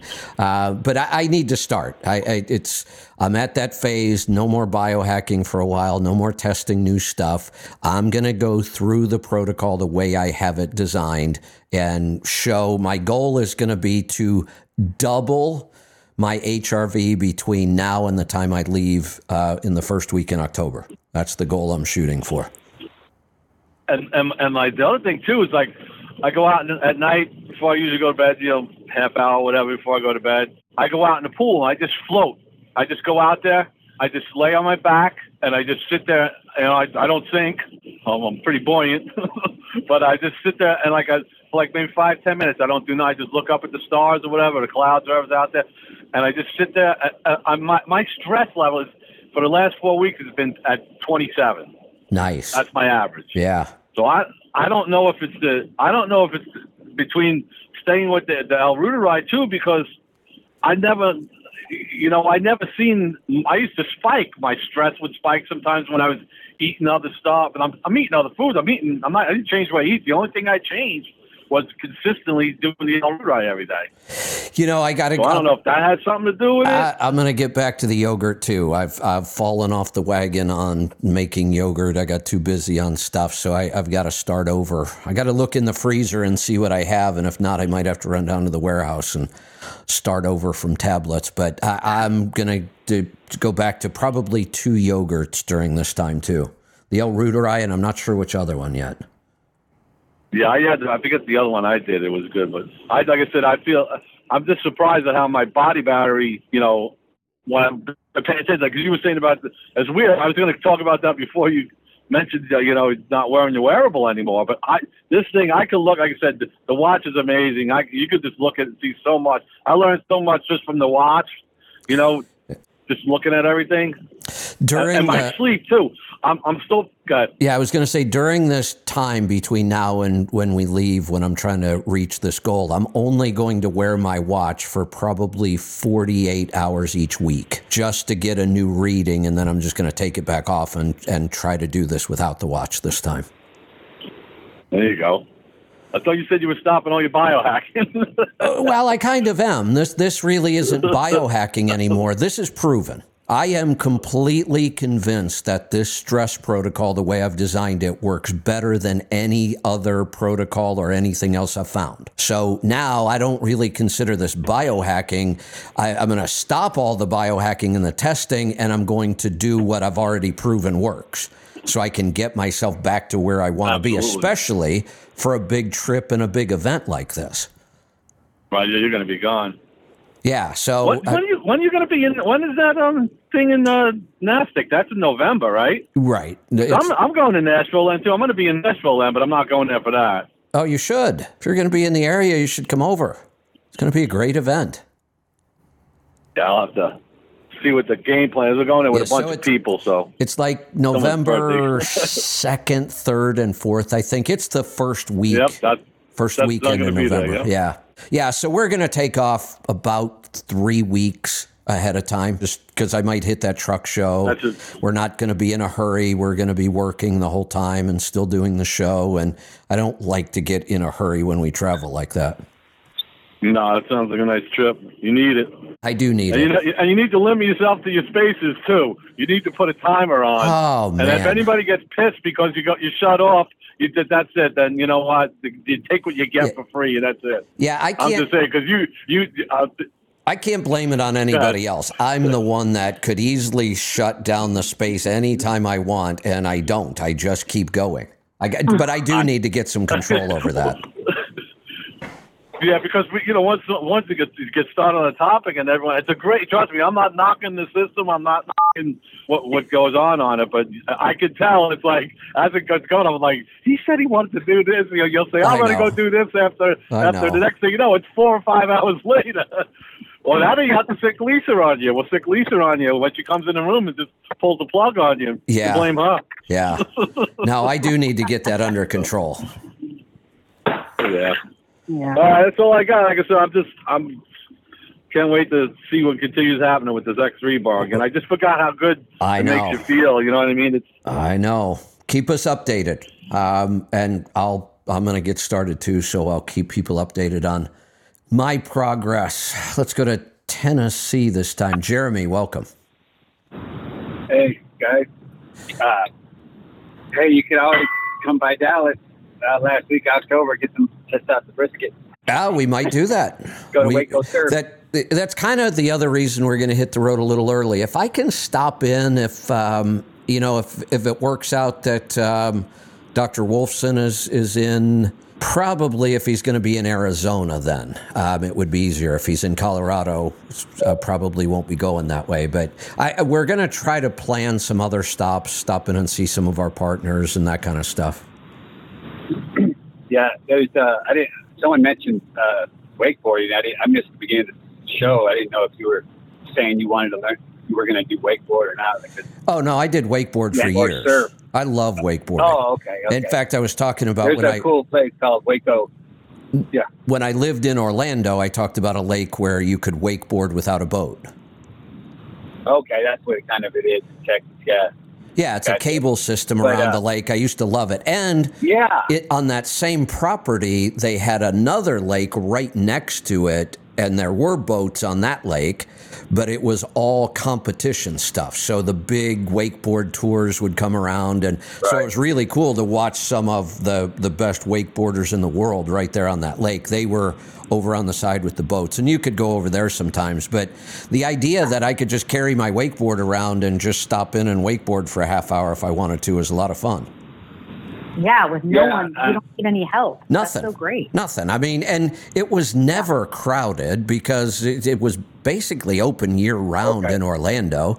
So it was never crowded. I would park in the parking lot. It would be about a 30-yard walk from my car over to the platform. So I'd get out of my car, walk over to the platform, put my wakeboard on, grab the rope, and go. It was that easy. Oh, nice. Yeah. I was going to say, if you can imagine, Waco, Texas, very little crowd, but obviously you were saying the same thing. So, hey, about the spaces, do you ever, probably don't want to, but you ever thought of doing a conspiracy space or something? No, I don't want drugs, to. Conspiracy. I don't want I to. I didn't think so. I wish I could figure out a better way to explain it at least one time, but I really don't want to focus on the problem all the time. And the problem with talking about conspiracies is, how do you solve it? That's my biggest issue. I don't care if you prove to me that this is absolutely true when it's happening. So what? What am I going to do about it? Right. Yeah, I was thinking when you were talking about the tick, that Lone Star tick. Yeah. Man, you could start thinking they're going to blame, animal farming for our 25% of our, 33% of our emissions, and then figure, let's Bill Gates and his mosquitoes and the Texas tick, blend them and send them out. And so none of us want meat. You know what? I already looked it up. What did you look up? I looked up genetically modified ticks. I really did. No, really? I'm not doubting that could be part of this at all. My God. That's what I mean. This is when you start looking at how they're attacking meat around the world, and then you start thinking about why, and then you find out all of a sudden there's a tick that causes you to be allergic to meat. Come on. This sounds like science fiction. Yeah. It does. Someone should write a book about this. Too irresistible for them to take over the world. Yeah. So I sent an email just to see if it would go through. I never have, but it was one of Tammy's acquaintances, a long-time acquaintance, but we noticed on social media she had said she blew her into a steakhouse and blew her diet, and that's how the whole thing started. And then, she started, I was saying, well, it wasn't the steak and the butter. And she was like, well, yeah, because my doctor says I have genetic high cholesterol. And I asked, so you were diagnosed with familial hypercholesterolemia, right? And she said yes. And she sent me this report. And it looked like great numbers. Like, she's a hiker, and she rows and stuff, and but she's probably leans more towards the vegan side, but probably because she's scared to death. Yeah. Did you see that report? No, I didn't see that. I mean, doesn't that look like good numbers? Oh, did you send it to me? I sent over a picture of her. Yeah, support at Let's Truck. Oh, maybe it hasn't been forwarded to me yet. Did you say you wanted it to go to me or? Yeah, and Angie said she would send it to you just now. Let me check. Maybe she did. I mean... Oh, she did. Never mind. Oh, okay. And he even hand wrote, this needs to be treated with, or you could read it, but... Oh, yeah. I'll read it. This is handwritten on the report. Hey, Christy, this is 100% due to genetics, and this should be treated with prescriptions. Bullshit. It is partially due to genetics, not 100%. The condition Yeah. is a real condition, and people do show up with crazy high cholesterol numbers when they have this condition, but that does not mean it is 100% genetic, and it absolutely does not need to be treated with prescriptions. And when isn't the number to have that diagnosis like 800 or something? Something crazy high. Oh, that does. I don't even pay attention to that because it doesn't matter, because if they want to, they'll just change the number.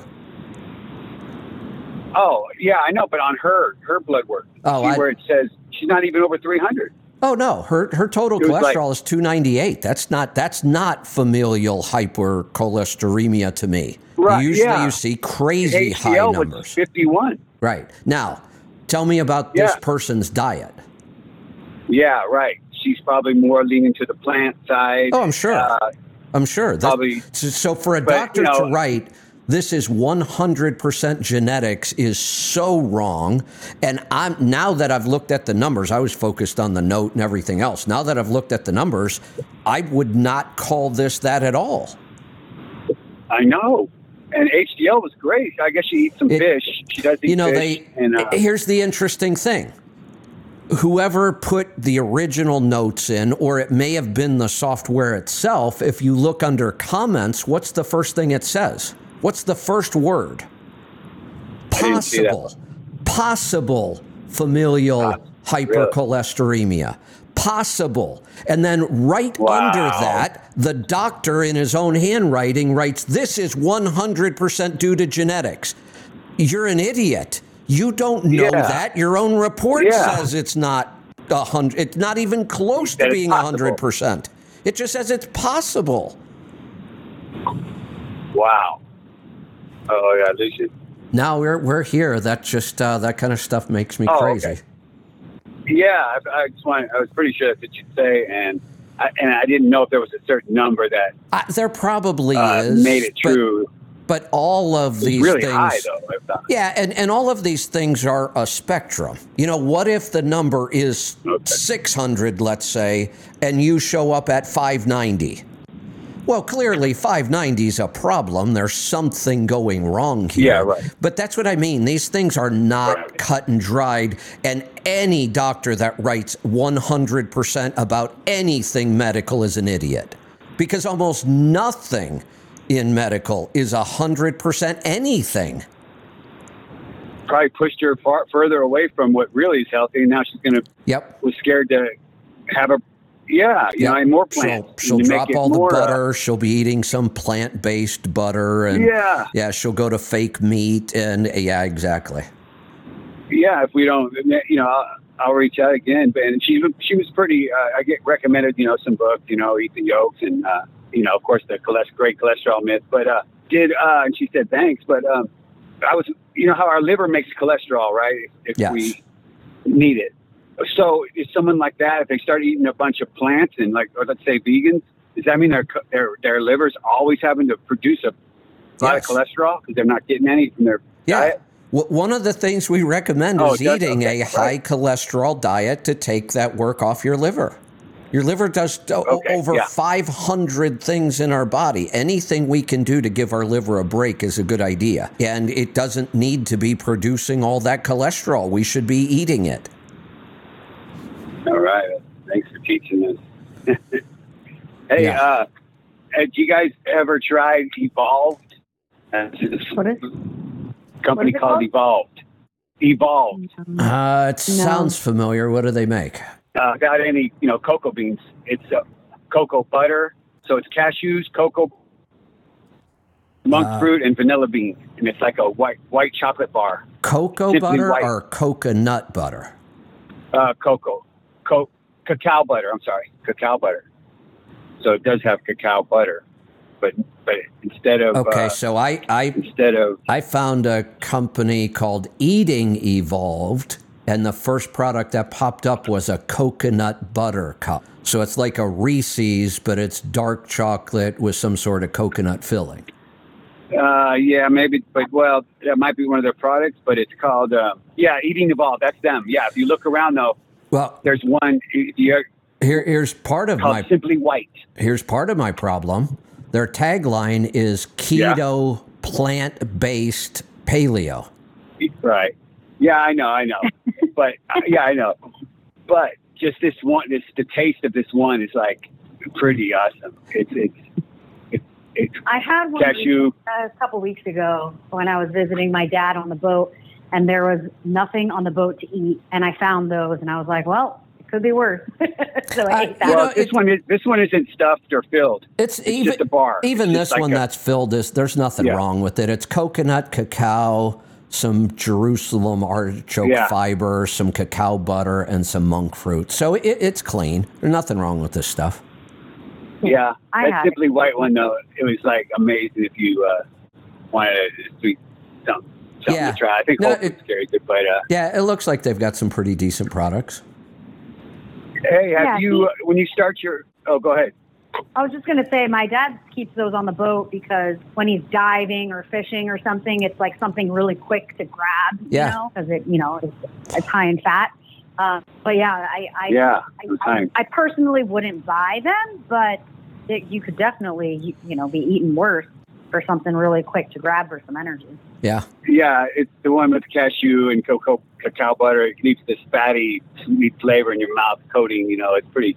Yeah, I'm not saying we eat it all the time, but it's worth a try. Hey, Kevin, when you start your coals in your egg, do you have that torch?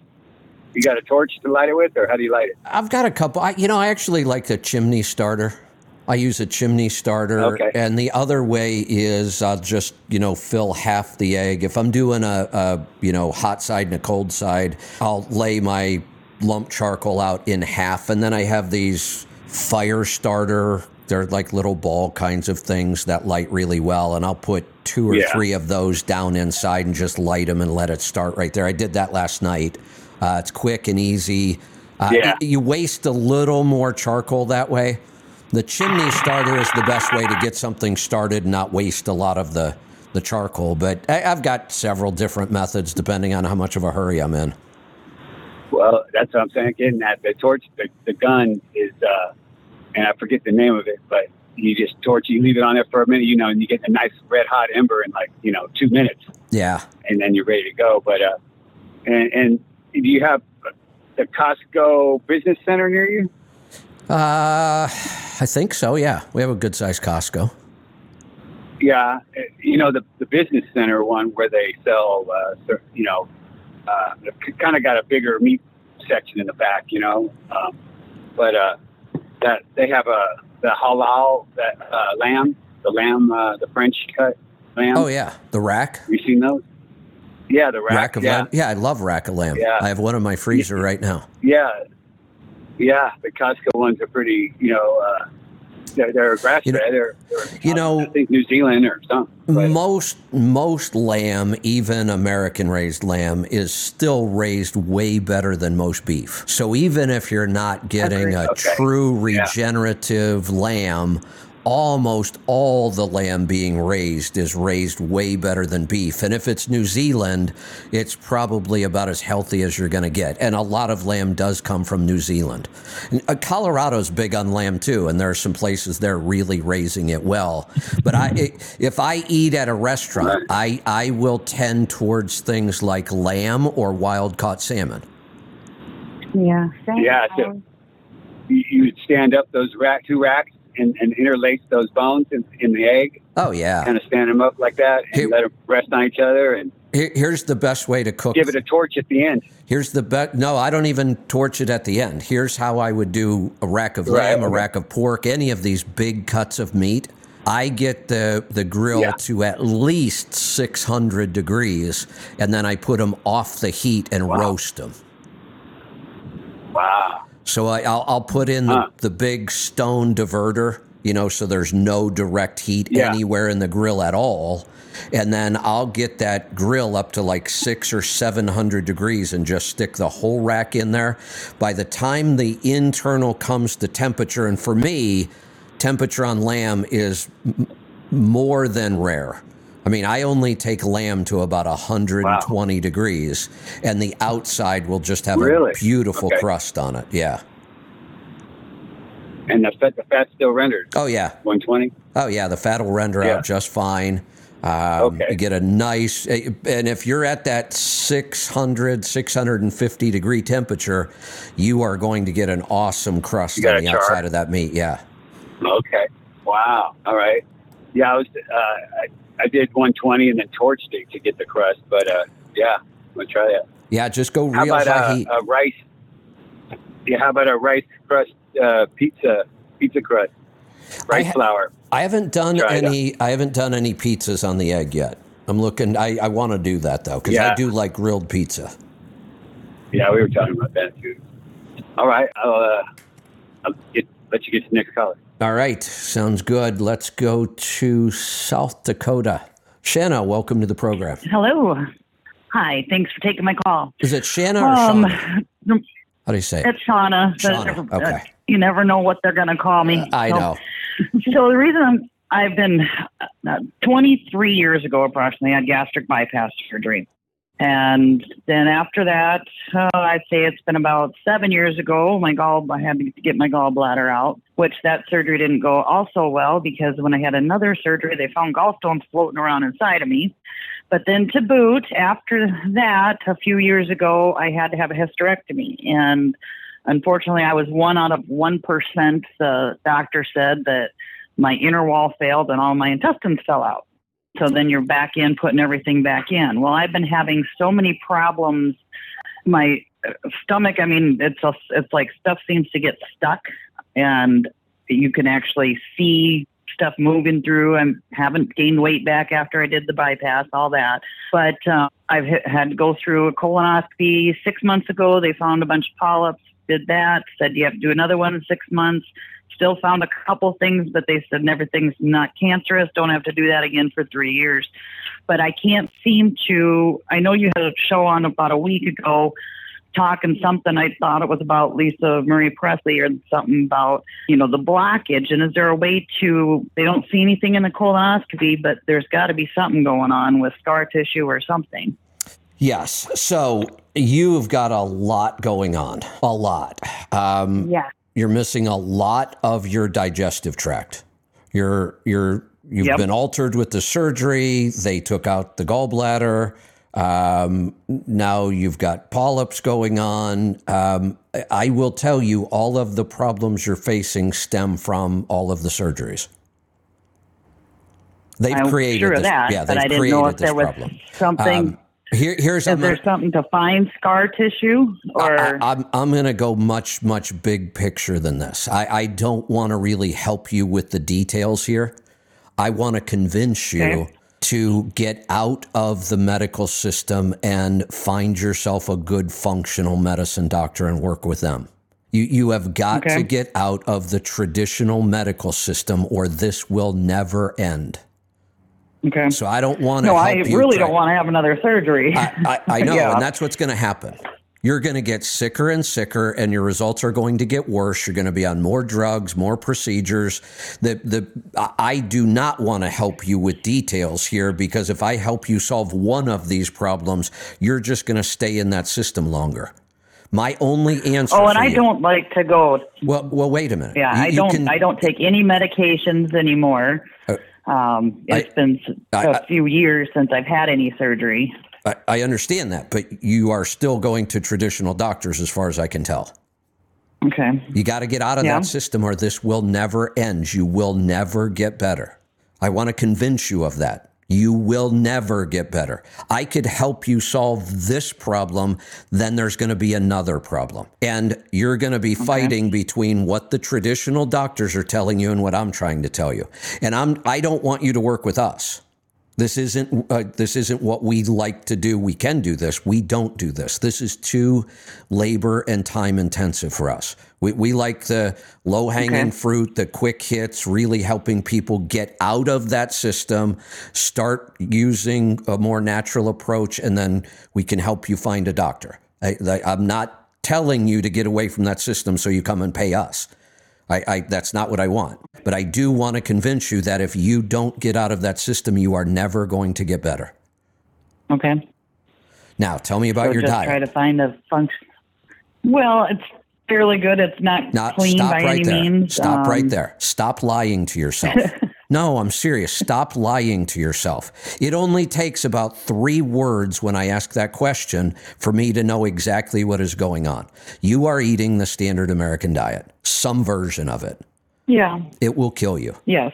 You've got to stop that or you'll never get healthy again either. I mean, those are our only answers. Really, you talk about, one-trick ponies. That's about all we are around here. Change your diet. Nothing else is going to work. Your diet is why you had all of these problems, every single one of them. Exactly. None of these things were genetic. You didn't catch this.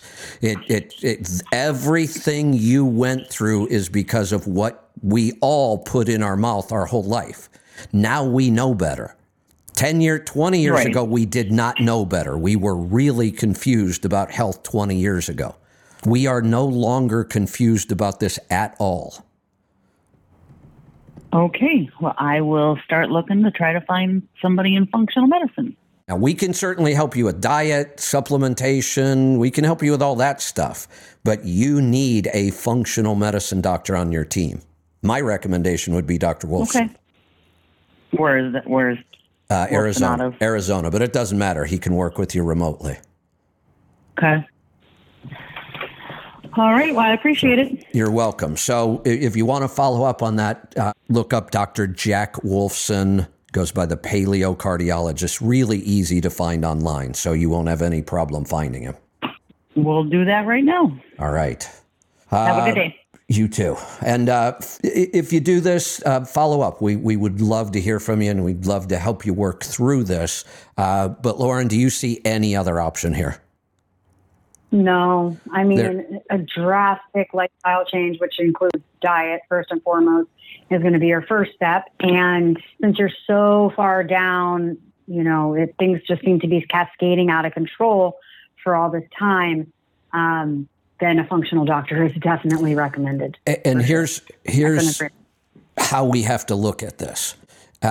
You and I both believe, I'm 100% convinced that we are 100% right, that everything in our health comes down to nutrition, right? Nothing else. It comes down to our nutrition. That's where it's got to start. Would you agree with that? Yeah. Yes. Absolutely. So in a case like this, one of the problems is we could have her shift her diet. She could go 100%, whatever we decide, carnivore, ketovore, whatever we think would be best for her. And it might not work well. Why not? Because she can't digest the nutrients, right? Her digestive system is so compromised that she won't get the results that other people get. I can promise her she won't. She'll get results. It will be better to shift your diet, but it's not enough. Her digestion is so compromised, we've got to really work on that digestion. Agreed. I am fully convinced, I hate to say this, but I am fully convinced most people could start eating a carnivore diet and not need us at all. And their health would improve tremendously. Now, if they used us, we could help them even more. We could tweak some things, mineral balance, some digestive support, some vitamin D, some things that would make it even better. But I am fully convinced a lot of people could just shift to a mostly carnivore diet, not even need a practitioner. Not a person like this. However, a lot of people are not a person like this, but also a lot of people are not doing carnivore correctly. Right. I agree with that. So most of them end up needing a practitioner just to help them understand what this really means. But it's, yeah. I mean, a lot of people don't even need our level of nutritional support. I hate to say that, but they really don't. I mean, we can help. We can make it a lot easier. We can give you better results, but a lot of people could just do this on their own. Yeah, they could. Yeah. But it definitely helps to have someone guide you down. It does, no your doubt. Next step. Yep. Yeah. Yep. All right. Let's go to New York. Zane, welcome to the program. Hey, thanks, Kevin. What's on your mind today? Been listening to one thing I just want to update you. I called earlier in the year. I switched over to the keto carnivore, and I just want to let you know it's going really well. I'm I'll be soon going to another pant size, another 2 sizes down. Nice. Feeling really good. And thanks so much for all that. You're welcome. Anyways, I was talking to a friend of mine, and I think the opening of your show there, when you talked about that SG or AGS thing. Oh, yeah, alpha-gal syndrome. Yeah, a friend of mine, good friend of mine, he's having serious problems. He has Lyme disease from years ago. Been on antibiotics for years. He just got off of them, and he's just having a really hard time. And so I told him, I said, I'm going to call Kevin Rutherford and ask him, is there anything he can do diet-wise that would help that situation? Okay. There is. Now, I don't know anything diet-wise that's going to help reverse the situation. I don't know anything supplement-wise. I don't know anything protocol-wise. There's not enough of this that it's worth it for me to go do that work yet. If I had, a couple clients who wanted to work with us, but Lauren, have we run across anybody yet? I don't believe we have. I haven't. No, we haven't. So I just, there's a lot to this. Somebody may have developed a protocol somewhere that's helping. But the advice I can give is how to shift the diet so that you can still be healthy until we can figure this thing out and figure out if there's a way to reverse it. And the way to do it would be to focus heavily on good, high-quality, fatty seafood, salmon and mackerel and tuna, the kind of stuff we carry in our store, and also getting that same kind of stuff fresh, not just in a can. The cans are really nice and convenient. And then also focusing on, I would be eating a lot of duck, chicken, guinea fowl, Cornish hens. Those kind of things aren't mammals, so they shouldn't cause a problem. But, duck is nice and fatty. I'd have plenty of avocados in my diet. Eggs. Hey, Lauren, I just thought about this. Yeah. Eggs should be okay, right? Yeah. They come from a chicken, not a mammal. Right. Yeah, you said poultry was fine. Yeah, it's just mammals. So really, the more I talk about this isn't like the death sentence I thought it was. It sounded horrible to me at first. I'm like, what do you mean I can't eat meat? I don't want to be a vegetarian again. Yeah. But you don't have to be, because it's really only mammals we're talking about. Now, granted, that is a big part of our diet and should be, and it's very nutritious, but this isn't as bad as I thought. If I can still eat chicken and turkey and duck, especially, and eggs and all the seafood I want, I could be pretty happy with that. I don't want it to happen, and I'd love to figure out a way to solve this, but it's not as bad as what I first thought. Good.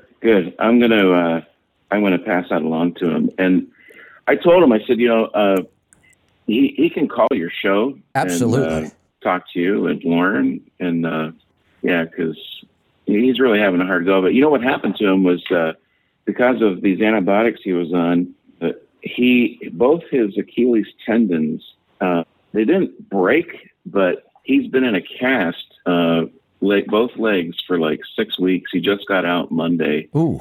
Because the Achilles tendons, this antibiotic messed with his tendons, all of his tendons. And he's only like 34, 35 What's the antibiotic for? Well, they were for the Lyme disease. What?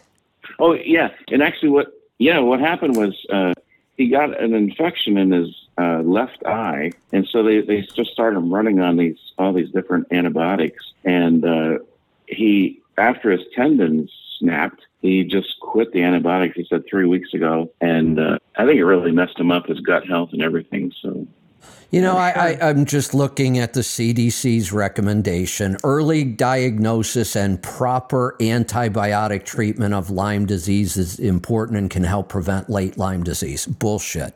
I think that's wrong. This is another one I just wouldn't agree with. And it sounds like he's a case of this. Yeah, I don't think the antibiotics are working against stuff like this because these are viruses. This isn't bacteria. Viruses don't respond to antibiotics, so I don't even understand why they're using antibiotics in this treatment protocol. And what we do know is antibiotics are going to cause all kinds of other problems, and he's seeing them. He's in a cat. Yeah. Unbelievable. Yeah. You know what my only advice is going to be? He's got to get out of the medical system. Yeah. Well, what's interesting is he's a nurse. All right. That doesn't surprise me. Yeah, and in fact, that's the problem. He's brainwashed into believing the system he works in works, and it doesn't. Yeah, I told him today. I was talking to him. Let's think about this for a second. If you work in the healthcare field, do you want to hear all this stuff that we talk about? Do you want to hear that you're not helping people? You're actually making them sick and killing them? Does anybody that works in that field want to believe that? Hell no. Nope. None of us want to believe that what we're doing is that wrong. I think that the hardest people to reach on this stuff are people who work in the healthcare field. Yeah. I think, though, he might have a change of heart now because he's really in a bad spot. I would love to have him call the show. Okay. Yeah, his name's Felix. We could make a whole project out of him. Yeah, I texted him all this information over when you were talking about that AGS or whatever it is. And he's like, I've never heard of this before. And I said, it's on the show right now. They're talking about it. And, it wouldn't hurt if you checked it out. So he says, I will. So I'd love to work with him here on the show. And that when I make offers like this, we'll make a project. If I make offers like this, I'm talking about not charging somebody. If I say, look, he needs to do this and this, and he could do a NutriQ, and we'll work with him. Eventually, he may end up paying us something. If I say we're going to make a project out of somebody, that's just we're going to do that just to help everybody else and to help him. So there won't be any charge in the beginning of this. We'll just help him. Yeah, well, I'll let you tell him that. I just tell him I'm going to give him your website and your phone number, and just give him a call. Call Kevin and Lauren and talk to them. Perfect. So, all right. Yeah, great. Hey, thanks so much, guys. All right, thank you. Take care. Let's go to North Carolina. Eric, welcome. Hey, Kevin, Lauren. Well, you already got most of the way there. I haven't heard you say everything about the alpha-gal thing, but as I understand it, I think most of what I've heard about it was from Dr. Barry, and it wasn't from any particular video, so I can't post it, but he talked about it with people during his live, and it affects like ruminant animals, or like you say, mammals, but so you can still eat things like pork and chicken and seafood. Well, wait. Like that, Why? Well, hold on. Pork? Pigs are mammals. Well, that's what I'm saying. I'm not sure if it's mammals or just ruminant animals. Okay, so it could be some line in between the two. Maybe. Okay, and again, I don't know enough about this to know. There is still meat you can eat, though not So maybe not pork, but okay. But another thing, as I understand it, it does go away. It takes a long time, like 6 months to a year. But alpha-gal goes away when you try it. I don't know about the people who are automatically being put into the system, and then, they think they have to go vegetarian and all that shit. So who knows if they ever heal. No, but they won't. As I understand it, while it takes a long time, alpha-gal will go away. It's possible. Like I said, I don't know enough about this to know. I haven't really studied it much, but I'm seeing more and more of it again. And then, I started thinking about this whole attack on meat. And is this just some sort of weird coincidence, or is this part of the Great Reset? Well, and I think Dr. Chafee has actually mentioned that he's heard of it making it to Australia. So it's not just like southern states in the United States. Right. So I don't know. And I don't know if there's any connection between alpha-gal and Lyme disease. I think those are two different setups. Well, Lyme we've had forever, and we have, associated with Lyme as a tick bite. Right. But there's lots of varieties of ticks, and the reason ticks can be a problem is because of the blood transfer that's happening. So we can get things from ticks just like we can from mosquitoes. Oh, speaking of mosquitoes, another headline I saw, and I just couldn't read the article. I couldn't bring myself to do it. Somewhere they are experimenting with using mosquitoes to, what's the word I want to use? Using mosquitoes to deliver vaccines. I knew you were going to say that. I hadn't heard that, but as soon as you started to say that, I was like, crap. Yeah. Here we go. Yeah, they're experimenting with that. They're going to put statins in our water supply and the killer jab in mosquitoes. In mosquitoes, yeah. Awesome. I've gotten to the point where I don't know right? what there's nowhere wrong? to run. Yeah, I know. How do we stop any of this? Because it's not like voting's going to work. I'm sorry, but it's not. I know. We're not going to vote our way out of this. We're shit. not. I hate to say that, but that is the truth. We are never going to vote our way out of this. One business you should think about, because you're somebody who's in a position to think about it, is starting a ranch of your own, producing meat. And I don't know what kind of weird ass laws you'd have to dodge to be able to sell it to other people. But, I'd have my own abattoir in there too. But there are plenty of people already doing that. I'm not going to head down that road. The most I would ever do is maybe raise my own animals, which I've thought about. But doing it as a business, that's probably not in the cards for me. Or do it as how they, in states like Washington that are kind of on the line between whether raw milk is legal or not. Some places they're like, well, raw milk is legal if it's coming from your animal. So when you go, there's a goat farm up here on the Long Beach Peninsula that I've been told, I haven't talked to them yet, but you can actually buy a goat and then leave it with them for them to raise. Yes. And then when you get the milk, it's your milk. It's not their milk selling. They're not selling you milk. They're just distributing your milk to you from the goat that you bought from them. I know some places you can do that with a cow too. Yeah. I would prefer goat's milk, but A2 cow's milk is pretty darn good too. But there are some setups like that where you can buy a share and the animal does become partly yours and you get so much of the milk, and it is a way around some of the laws. Yeah. There's some other ways. I've seen people sell their raw dairy as animal feed, not human feed. Oh yeah. No, I've bought that from local farmers near me. Right. That they come in jars. Right. They leave in a refrigerator where they're selling their eggs, and it's just labeled for animal use only. Exactly. Right. Okay. Well, guess what human beings are. Yep. But have you in your investigations into meat sources, have you found any place where you can buy a cull cow that's older but is still fully grass fed? Like an animal that's 10 to 15 years old from a dairy or something? Have you run across a place in the Northwest that you know of? No, but I haven't looked. What's the... Oh, okay. I didn't know if you had. What would be the purpose? Well, that's one of the things I've heard from Dr. Chafee, who is from the Northwest, or at least, he spent some of his time up here. And he said he bought, I don't know if he said it was 10 years or 15, maybe it was 10.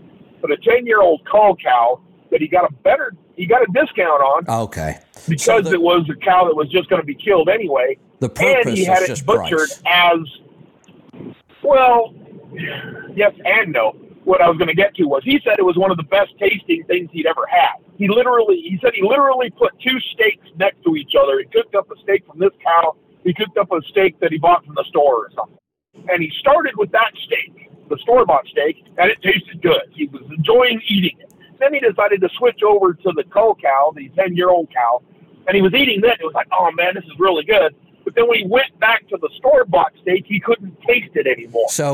Because the 10-year-old cow actually tastes like cow. It'll taste like meat. But hold on. I can say the exact same thing about a calf. Veal that's been raised properly. Yeah, veal is much more mild than an adult cow, but I can also say that almost every truly grass-fed animal I've ever eaten tastes much better than grain-fed. But a lot of Americans would not agree with you. Taste is a very personal thing. I care more about nutrition. Well, and from I've heard what people say that sounds gamey, you know. A lot of grass-fed cows are really gamey. I like that. I don't mind gamey. That's why I tend to like lamb. Lamb tends to be gamier. But you don't have to have an old cow to make it taste really good.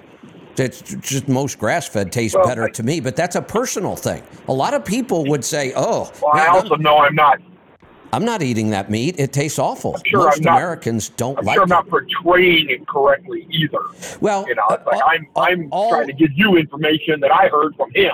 Right, but and I'm interpreting it in a way, and that's why I asked, what is the purpose? And it sounds like the purpose was just cost. We get a grass-fed cow cheaper, which is fine. I'm not against that, but there's no nutritional advantage. He also talked about how, well, that's what I was going to get to. I've heard the opposite, actually. Because I've heard the opposite. He said the fat was darker yellow, and, you know, I mean, which we understand that yellow fat is good, white fat is nothing. It's fat.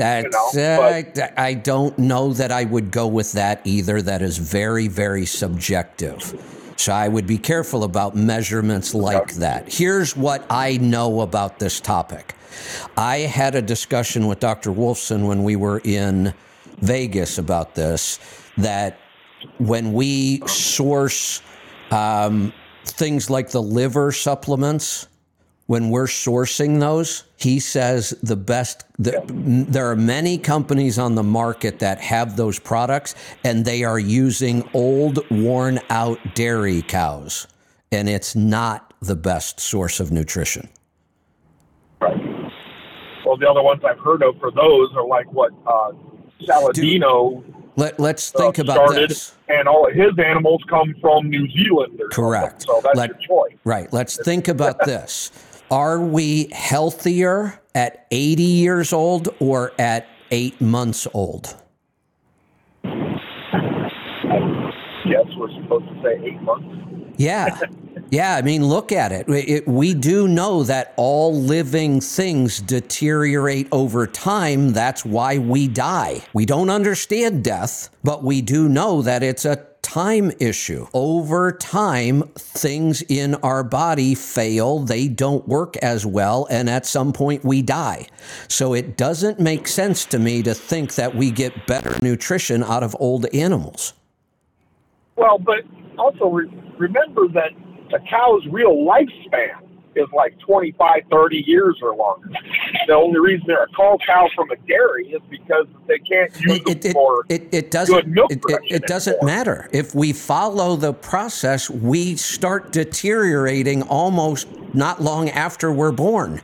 That's the process. So it seems to me like younger animals are always going to be healthier. I don't know that there's a lot of evidence either way. And I wouldn't have a problem eating old cows. But all I was trying to get to is what is the point behind this? And I think the point is it might just be a cheaper way to get grass-fed animals. Maybe. And like I said, he said it tasted better, but like you said, maybe personal. It was just a grass-finished cow that was only a year and a half old. Maybe it would taste really good too. It will, but throw the whole taste thing out because it's too personal to mean anything. Just because somebody likes the taste of this animal is completely meaningless.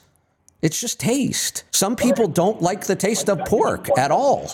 But it's just, it has nothing whatsoever to do with health or nutrition.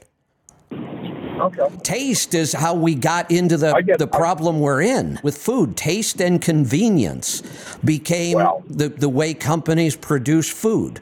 They want it to taste really good, last a long time, be shelf stable, and be cheap. They don't care about taste. Okay. That's what has ruined our food supply. Yes, but I'm sorry, they don't care about nutrition. They only care about taste. Right. Well, I mean, that's where I'll take the opinion of somebody who's been a carnivore for a decade over somebody who likes the taste of chocolate frosted sugar bombs. You know, I mean, it's just. But I get your meaning though. That taste doesn't mean that the animal's better for you. Doesn't mean anything. Right? Doesn't mean anything at all. Well, I'm trying to think of any example where, like, I mean, you talk about tomatoes. You know, when you get your heritage tomatoes that are, you know, vine ripened and everything, they taste a lot better than the store-bought beef steaks that were picked 3 months ago and were ripened in the box. Right, but it is still... Doesn't taste have something to do with it being good for us? Maybe, but here's the thing. I can walk out in the garden right now. I probably have 8 varieties of tomatoes growing. Some people will not like some of them. They just won't. They're too acidic. They have too much flavor. We have dumbed down our taste buds in this country. We want everything bland. So no, some people might taste one of my tomatoes and go, I can't eat that. That actually connects to a thought I had a couple weeks ago, and I'm sorry for jumping all over the place, but you are somebody who has professed you really like spicy food, right? You really like peppers, and the hotter the better, right? And I like really acidic foods too, and that's something that a lot of people don't like. I have found that the acidity level of food is an important factor for a lot of people, and Lisa and I are at the opposite ends of the scale. I love really acidic foods. She does not like acidic foods at all. And I'm not going with the same subject here. It was a connection made in my head. But I'm wondering if you eating all of the spicy, all of the peppers and stuff are maybe, where am I trying to go with this? My brain went to a couple weeks ago when you were talking about your sleep. Are you? Your sleep. Your sleep is being affected by something. And I thought maybe the peppers were an indication of that. Or maybe could be part of a cause of that because the spiciness of a pepper isn't that part of its chemical defenses. And so maybe eating spicy food is affecting you because you're eating the chemical defenses of a plant. Well, it's something to think about, but here's the thing. The compound in food that makes us feel that heat on our tongue is capsaicin. I have never heard, Lauren, have you ever heard about capsaicin being a problem in our diet? No, I've only heard of good results. Correct. It doesn't have the negative effect that even black pepper has. Correct. And here's something else. There are lots of animals that can't sense that heat at all. They don't have receptors. They could eat. There are animals that can eat crazy spicy foods loaded with capsaicin, and it doesn't affect them at all. They don't have the receptors to even feel that heat. That's why cayenne. It was a thought I'd had, and I didn't have a chance to, Here's why I think some people like spicy and acidic foods. I've talked about this before. I don't have a good sensitive palate.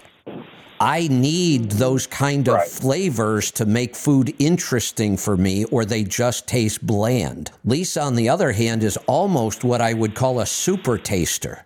She can pull flavors out of things that I'm like, how can you tell that there's oregano in there? I can't pick that out. So for me, part of the challenge I have in cooking is that I'm not a good super taster like that. And Lisa is. So she eats some spicy stuff, and over the years she's gotten more and more acclimated to it, but she will not eat acidic. Her flavor profiles can be toned way down, and she still enjoys the food, and I don't. I have to season heavier. I have to have more heat, more spice, more acid. I just think it's a palate thing, nothing else. I think I'm more on your end. I always told people I don't have a palate. Like when it comes to things like alcohol or whatever, I either like it or I don't. The same really goes for food. But I don't like the spice. I mean, I like a little spice, but very little. But, when it comes to something like garlic, if you drop the whole can of garlic in there, that's great. That works. But I never got the spicy food thing. Well, and I really never understood the guys who like to make chili so that it makes your forehead sweat. Well, I'll explain that one at all. I'll explain it to you. Here's something I've never been able to understand. Have you ever heard of a runner's high? Yes. The runner's high happens because you put yourself in so much pain that your body starts releasing dopamine and endorphins and all kinds of things to try to counteract that pain. And all of those are feel-good chemicals. You do get a runner's high. You put your body through enough pain that it releases these chemicals and you feel amazing. People get addicted to that feeling. I haven't either. I do not understand the I've never managed to run far enough. Me either. But I had to do the 1.5 mile runs in the Air Force, and I guarantee you that wasn't long enough. Lauren, do you like spicy foods? I can't remember. I think you do. I do. Yeah, I do. So, I can't handle like crazy spice, but I can handle pretty good spice. Have you ever experienced the endorphin release after you eat something that's hot enough to make you hurt? Like your eyes are watering, your nose is running, you're sweating. It hurts. But that creates that same kind of high. And people get addicted to that. And then that's why they keep eating hotter and hotter stuff. You get to a point where jalapenos won't get you the high anymore. So you move to habaneros or whatever. And you become acclimated to it, and you need more and more of the heat to create the high. That's why people end up eating really hot. So it's like cocaine and heroin. It is, yeah. But I'm with Lauren. The only things I've ever heard about capsaicin is they're actually good for us. Mm-hmm. Well, I don't believe it's part of a chemical defense. Concentrated in a spray can and they hit you in the eyes with it. Yeah, right, but even think about that. We use pepper spray because it's non-damaging. It puts you in pain, but it doesn't hurt anybody. There's no damage left. That's true. Yeah, that's true. Temporary. Right. It's just pain. Oh, one last thing from earlier. The guy with the problem on his left arm, and you already figured out that he's having some autoimmune thing. But I was thinking that would be a product for you. Would be a Let's Truck left arm sleeve. Just something, whether it's made of cotton or linen or something, but with elastic bands on both ends. Stop right there. No. I do not want to limit people's sun exposure at all. I fully believe the more sun exposure we get, the healthier we're going to be. I don't think there's a limit to it. Not through a window. Through a window. You have to drive with the window down to actually get the sun exposure. Well, that's what I thought he was doing. Because have you ever been hit with the... Hold on. The windows have a filter in them. The stuff that gives you a sunburn doesn't come through that glass. Auto glass sure makes my arm hot. It's hot, but you don't get a sunburn. That's just heat, but there's no burn because auto glass has filters in it. You can't get a sunburn through auto glass. So if you're going to have your arm up there, open the window and get real sun, and I wouldn't try to limit that sun exposure at all. Well, yeah, I seem to recall that even though you can't get a sunburn with the window up, it only lets through the rays you don't want to be getting anyway. It's possible. It's possible. I haven't done a lot of work on that, but it's like the rays that will eventually burn your skin are the same ones that trigger the production of vitamin D in your cholesterol and fat. Not necessarily true. That's not. So the morning sun and evening sun are the best sources if you want to get a suntan or a burn. That will happen more likely at the beginning of the day and the end. The middle of the day, solar noon, is when you are least likely to burn from those rays and you get more vitamin D production. But I am of the opinion that we should just be out in the sun as much as possible, morning, afternoon, night. I believe that we have a really good symbiotic relationship with the sun, and we should not be avoiding it. Even if the issue is this left arm thing, there's lots of good sun-blocking clothing on the market already. I would just recommend somebody get lightweight. When I go out in the garden and I don't want to burn, I don't burn like I used to, but if I were to spend 10 hours out there with direct sun, I would be uncomfortable. So I have a lot of really lightweight. Wear a hat. I have many hats. I have lots of lightweight, long sleeve shirts. Some of them even have hoods and neck collars. And I was only thinking of it as, a left arm sleeve would be something you could take off, put on as you want. I've actually driven with a hand towel draped over my arm because Eric, it's starting to hurt too much. There's your opportunity. I'm not going to create this product. Maybe you should. Yeah, well, starting a store with one product is where I'm looking to do. But we did. We started our store with one product. I've learned the hard way that I'm not a salesman. That could be an issue. I just have to be picky about what we work on, and that's not on my list. Holy cow, what just happened to all the calls here? We got a bunch of calls we got to get to. There is one other topic, Lauren, I just want to mention to you. I don't know if you saw this or not. I posted it. You know how we have influencers today? The whole influencer thing kind of makes me a little crazy. That was actually part of the Gabby Petito story. She wanted to become an influencer. That was part of the whole thing. And she was even talking about when you get to so many people, you can monetize it. And I think this whole idea of people becoming influencers is mostly bad. So here's one. I can't pronounce this woman's name. Jana Dart, maybe. She is a vegan raw food diet influencer. Oh, yeah. Okay. Did you see this story? Oh, it is everywhere. Yeah. I mean, in my world. Yeah. It's everywhere. So she is a vegan raw food. That's actually what Amy Sue, the creator of Monkey Brittle, that's actually what she's trained in. She went to a very, very high-end school for raw food. I didn't even know they existed, but they do.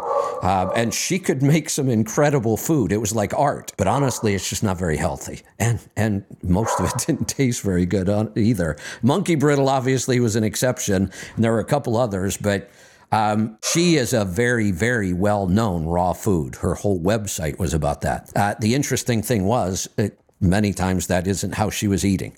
She's tried carnivore and keto and all kinds of things. But this particular raw food influencer ate a diet very, very heavy in fruit. Because let's be real, are most vegetables really appetizing when they're raw? No. They're really not. I mean, how many raw vegetables are really appetizing? Anyone that I think is a vegetable is actually a fruit. Correct. Right. Tomato. Right. You start thinking, oh no, cucumbers. I love those raw. Tomatoes, avocado. Those are all fruits. Sorry, they're not vegetables. Yeah. So we do like raw fruit. That's how we love fruit, is raw. We don't cook much fruit. Sometimes you can and it's really good, but for the most part, we eat our fruit raw. We eat our vegetables cooked for a reason. When we eat them raw, what we normally have to do is smother them in some kind of high-fat sauce, right? Yeah. Like I can dip broccoli all day long in a really good homemade ranch. I love that. Yeah, I was thinking ranch too. Right, but it's not the vegetable you like, it's the dip, it's the fatty dressing that you're putting on it. So a lot of raw food is not very, and if you're going to be a raw food, well, she's vegan raw food. I eat a lot of animal products raw. I think it's a good idea. Raw eggs, raw meat, raw fish. I think it should be a part of your diet. This woman has, what was the number? It was like 1 million followers or something, wasn't it? It's some crazy high number. Like it might even be several million if I remember right. Her diet is so bad, it killed her. She died of starvation. Did you see her body before she died? It was awful. And then I posted a video of another vegan influencer who is still alive, and she looked worse than the woman who died. Oh, gosh. That here's what I posted. She died of starvation. Nobody dies of starvation eating meat. No, you're right. I mean, Not that I've heard of, at least. Exactly. Yeah, it really, I can promise you it doesn't happen. But I am completely convinced, and here's a case, you could die from eating a raw diet like this. Yeah. That's pretty extreme. Definitely. Yeah. Yeah, I can't find the numbers right now, but my post says she has millions of followers. I think I found it somewhere between Facebook, Instagram, TikTok, wherever else she is. She actually had millions of followers, not 1 million. She had multiple millions of followers. How scary is that? Yeah. All right. That's really scary. Let's get to some more calls. We're starting to run out of time here. I just looked at the clock. Lisa in Wisconsin, you're up. Yeah, hi. Hey, I got a question about potassium. I know I've heard you talk about it in the past, but okay, so I'm full keto, clean diet, just full bore. Okay, but I can't get the potassium levels. So I have on my phone the chronometer, check my macros. Okay. And it's like, can you take supplement potassium up to 2,000 milligrams a day? I mean, it just seems like no matter what I do, I'm going to fall short. And I was having leg cramping and some other stuff going on. And so what have you been taking an electrolyte supplement at all? I just started in the last week to take an electrolyte supplement that has 1,000 milligrams of potassium. What is the supplement? Oh, man, the name of it. I ordered it. Oh, geez. I ordered it off of Amazon. Let me take a peek at it. It'll just take a second. I think I can find it here. Yeah, you're on the right track. Kepi? Is it? Okay. Okay, I think it's called Kepi Electrolyte. Spell that? Kepi brand. Okay. Let's see here. I got it. Just about got it. Hey, Steve, will you see if you can find me that bottle? Oh, I got it. Okay. Keppi. Keppi. Keto Electrolyte. Never heard of that one, but I'll take a look at it real quick here. All right, I found it. It's a powder. Let's see what's in it. Why can't I find nutrition? Where is it? There we go. Okay, so calcium has calcium citrate, calcium lactate, magnesium citrate, magnesium chloride, sodium chloride. This is a very similar product to Light Balance. Can't find anything really wrong with it. Okay. It's actually got higher levels. Because I have the Light Balance at home, but because I have the Light Balance at home. It just doesn't have as much. I think it doesn't have as much. Yeah, that's the key sometimes, though. This isn't necessarily about getting more. It's about getting the right balance. That's why Light Balance is called Light Balance. It's not, more is not always better. It's almost like when it comes to minerals, it's almost like macros. There's a sweet spot in there. So if you're using a product like this, and I can't find anything wrong with this product, but if it's not working, then we should try something else. Light Balance, for some reason, and it does have very small amounts compared to some of these other products, but it works. We just get results, and we get results with a lot of people. And normally if somebody says, well, I tried Light Balance and it helped a little, but I'm still getting cramps. Well, okay, take more then. And that usually fixes it. If we get to a place where somebody says, look, I'm drinking 4 caps a day, that's probably, if you're drinking 4 caps a day and you're still having it, then we usually move somebody to Actimag, which is another one of our other supplements that seems to work. I'm not saying any of these other products shouldn't work. When I look at it, it looks like they should. But if they don't in the real world, then let's just try something else. All right. Because what you are experiencing is a mineral imbalance. So you're on the right track. Maybe we just haven't found the right product yet. Okay.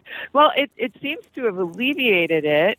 However, I've just heard so much stuff regarding, you don't want to overdo calcium or potassium supplement, toxic, No, red flags all over the place. No, I don't see those kind of problems with these products. These aren't the kind of numbers I would be worried about.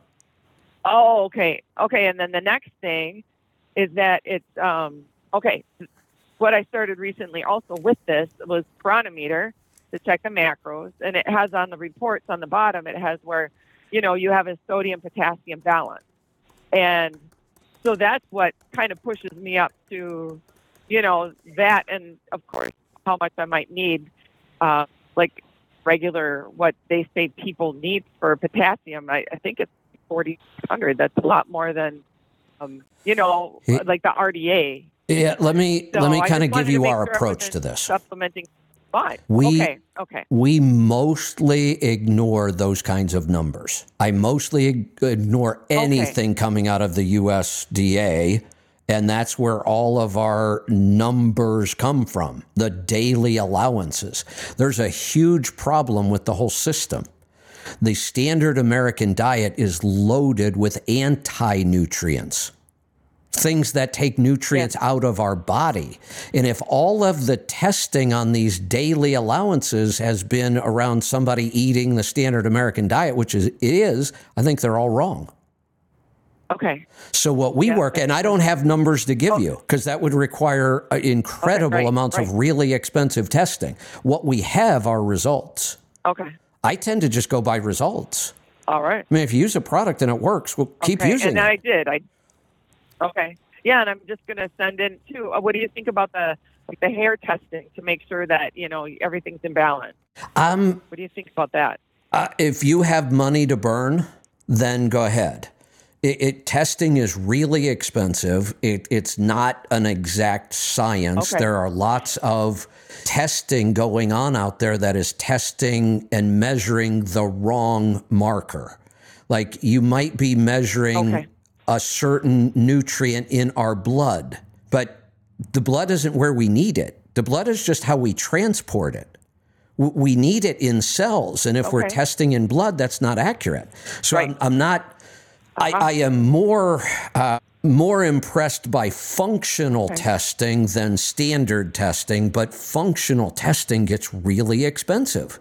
I mean, I've gone through this with a functional medicine doctor, and looking for one problem, I spent $4,000 in testing. Yeah, it's so I'm not against testing. I would rather try to just get results first. And if we really work at it and we can't get the result we're trying to get to, then maybe we have to go test. And that's usually when you hear me say, call Dr. Wolfson. He's into the higher level testing. He understands it better. It's not something we spend a lot of time on. We tend to work on the low hanging fruit. What kind of results can we get out of diet and targeted supplementation? And if that doesn't work, then we're probably going to hand you off to somebody else. Okay. Yeah. All right. And I have one other question too. It has to do with ketosis. Okay. So, I got the Keto Mojo, checking out my levels of ketosis. We usually run a moderate or a high level. Good. What it says is a high level of therapeutic ketosis. Give me a number. What's your ketone reading? Well, the ketone reading is probably around 4. Oh yeah, that's deep into ketosis. Yes. Yeah. So, and then I don't know if you've heard about. Well, of course you have, but. My question is, like, when you're in ketosis, they talk about like stem cell regeneration and things like that. Once you've been being in ketosis for a while, I mean, does that start happening right when I'm slipping into that high therapeutic? Because we don't know. It's the highest therapeutic is what they've got on there, like a GK. Okay. We don't know for sure. About that. Yeah, that because, when we talk about mitochondria and we talk about, cell health and all that, we can't measure that stuff in real time. Okay. So we're using...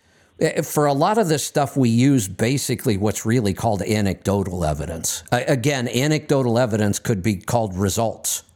I can't prove some of this stuff scientifically. I can't.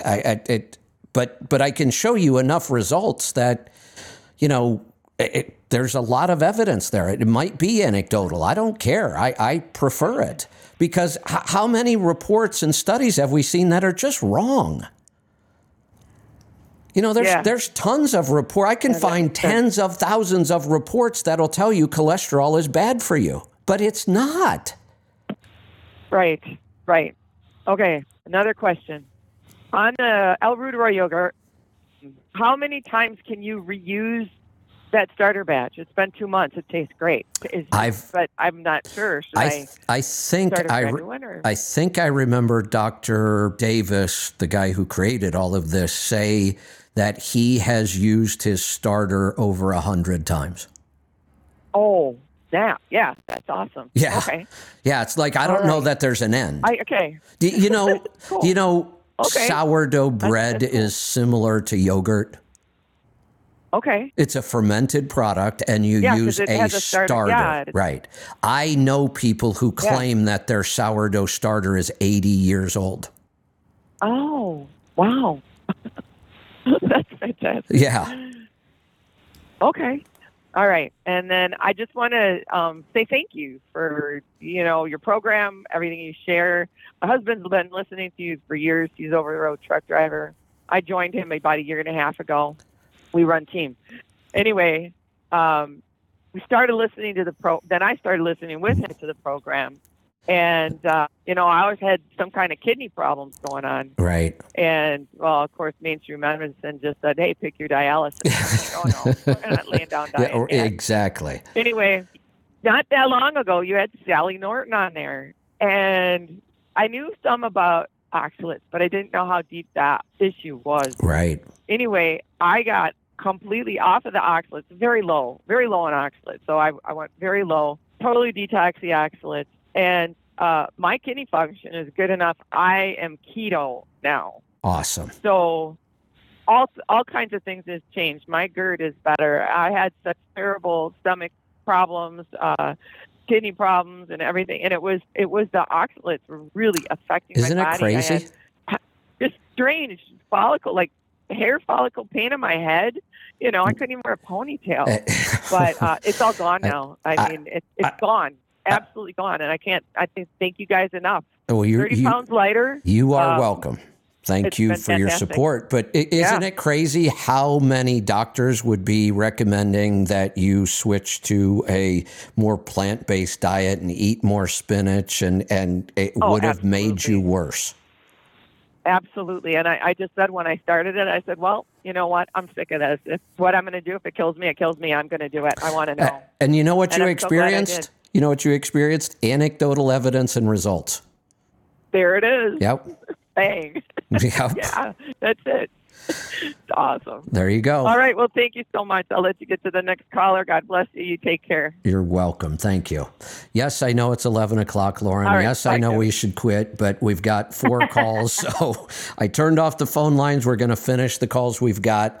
Luckily, today I did not schedule my space yet, so might be a little late today, but that's fine. Let's go to Idaho. Mark, welcome to the program. Hey, Kevin, Lauren.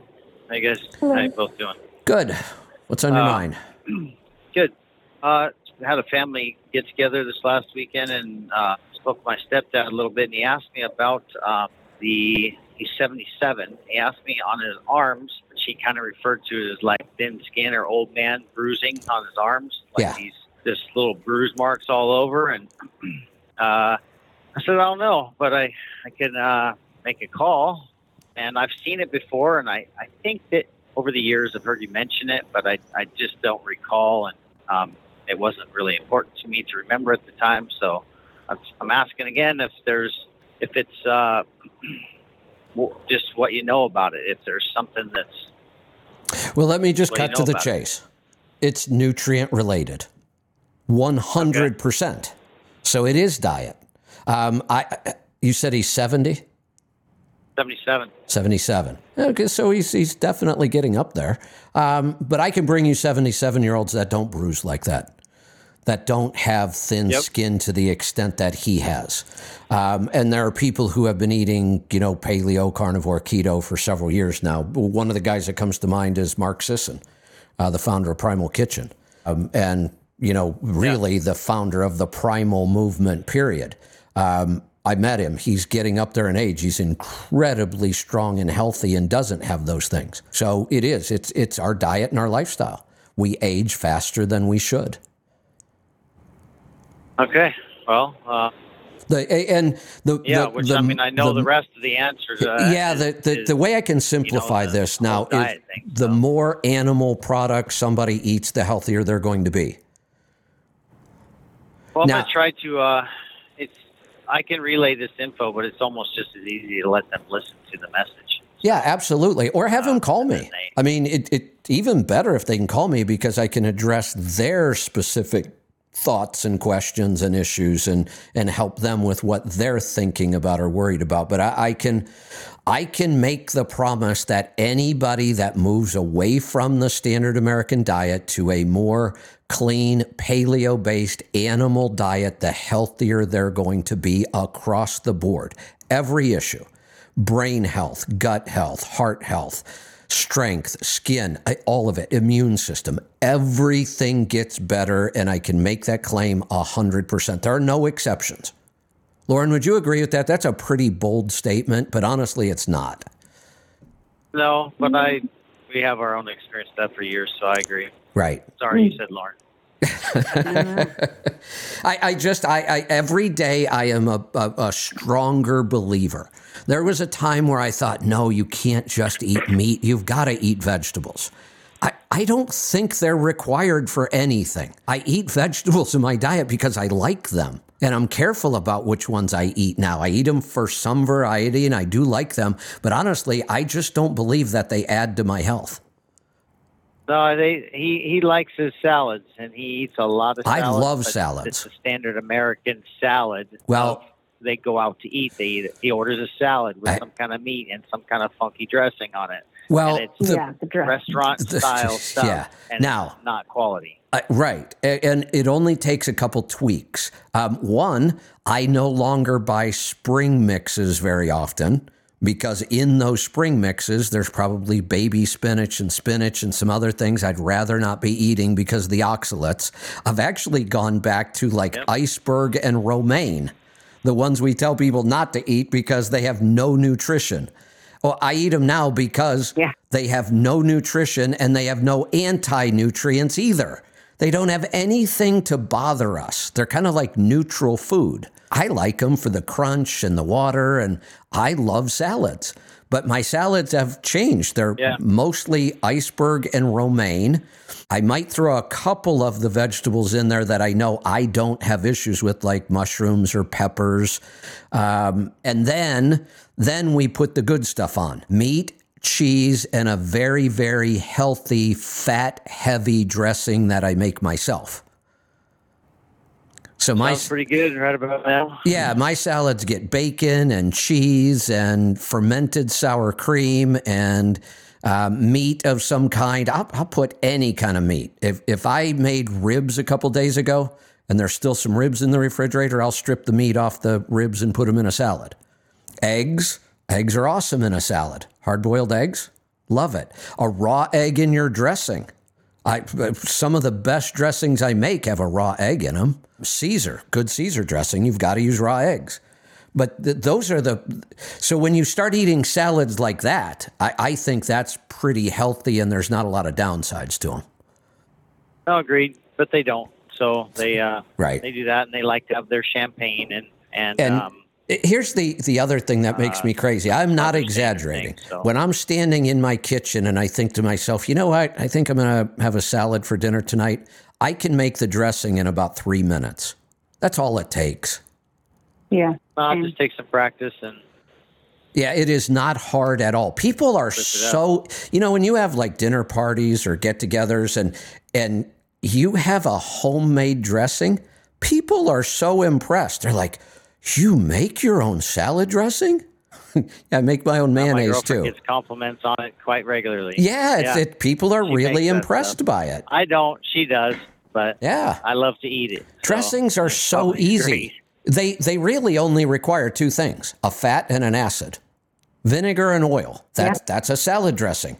Vinegar's acid, oil's fat. That's all that's required. Now we can add flavor too. So, mustard, herbs, lots of things we can throw into a dressing to create more flavor. But the base of any dressing is just acid and oil. That's it. It's really simple. I do have a quick question, and I'll let you both go to since we're already over here. But I asked him what he's got going on, with some of the things. But it made me think of. I asked him originally if he took like a blood thinner or anything that may aid in causing those. My guess is that he does get to the skin, but he has blood. He takes something for high blood pressure, so I didn't know if. No, that's usually not a blood thinner. I know it's not a positive, but no, it's usually not a blood. It's a Losartan.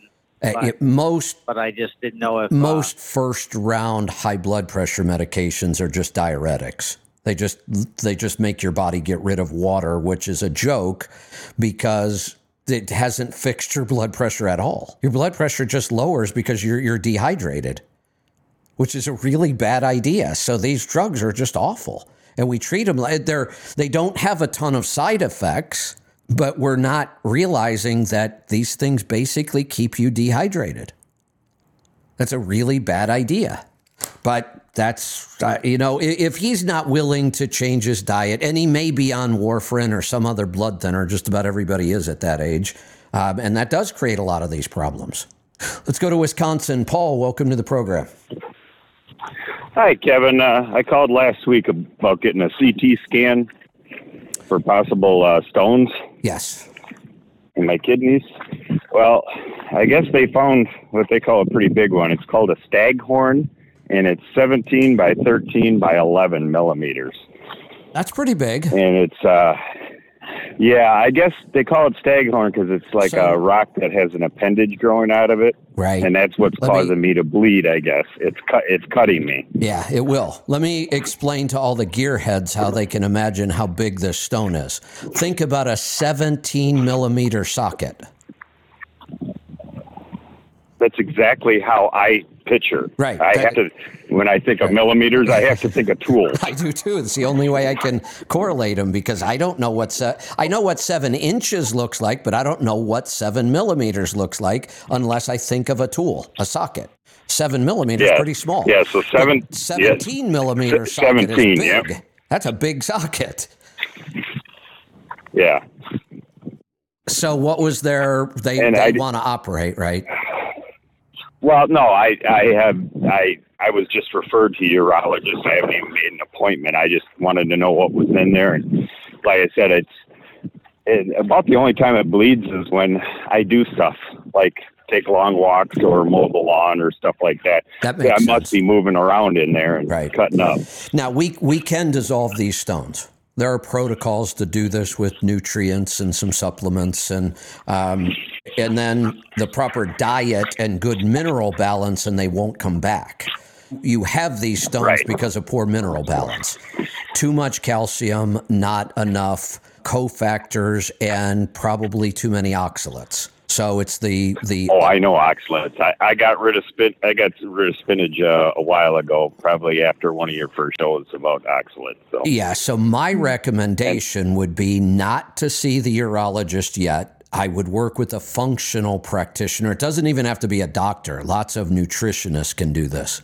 But I would still recommend somebody like a Dr. Wolfson where you have the whole team. But you can get rid of this. I would not go to the urologist. Right. Well, what about it cutting into me and making me bleed? I mean, do I have to worry about infection or? Yes, you do. But what is surgery? Cutting into you and making you bleed. Right. Yep. It's very destructive. Surgery is not a minor thing. Surgery is a big thing, really big thing, and we should treat it like a really big thing. We're going in and creating a tremendous amount of trauma in our body. Right. So, yeah, I know my sister had some. A stone can be a problem. It can be very, very uncomfortable. They can become dangerous. They can become life-threatening. You're not there yet. If you were there, they would not have just said, contact a urologist. They would have been telling you, we need to take you in and do surgery as soon as possible. So their reaction tells me this isn't at a dangerous level at all. And you have plenty of time to try a natural practitioner and see if we can just get rid of these. Yeah, just dissolve it in time. Yeah. One of the things, I don't put out the protocol over the air. I don't want people trying some of these protocols on their own. But I can tell you what's involved.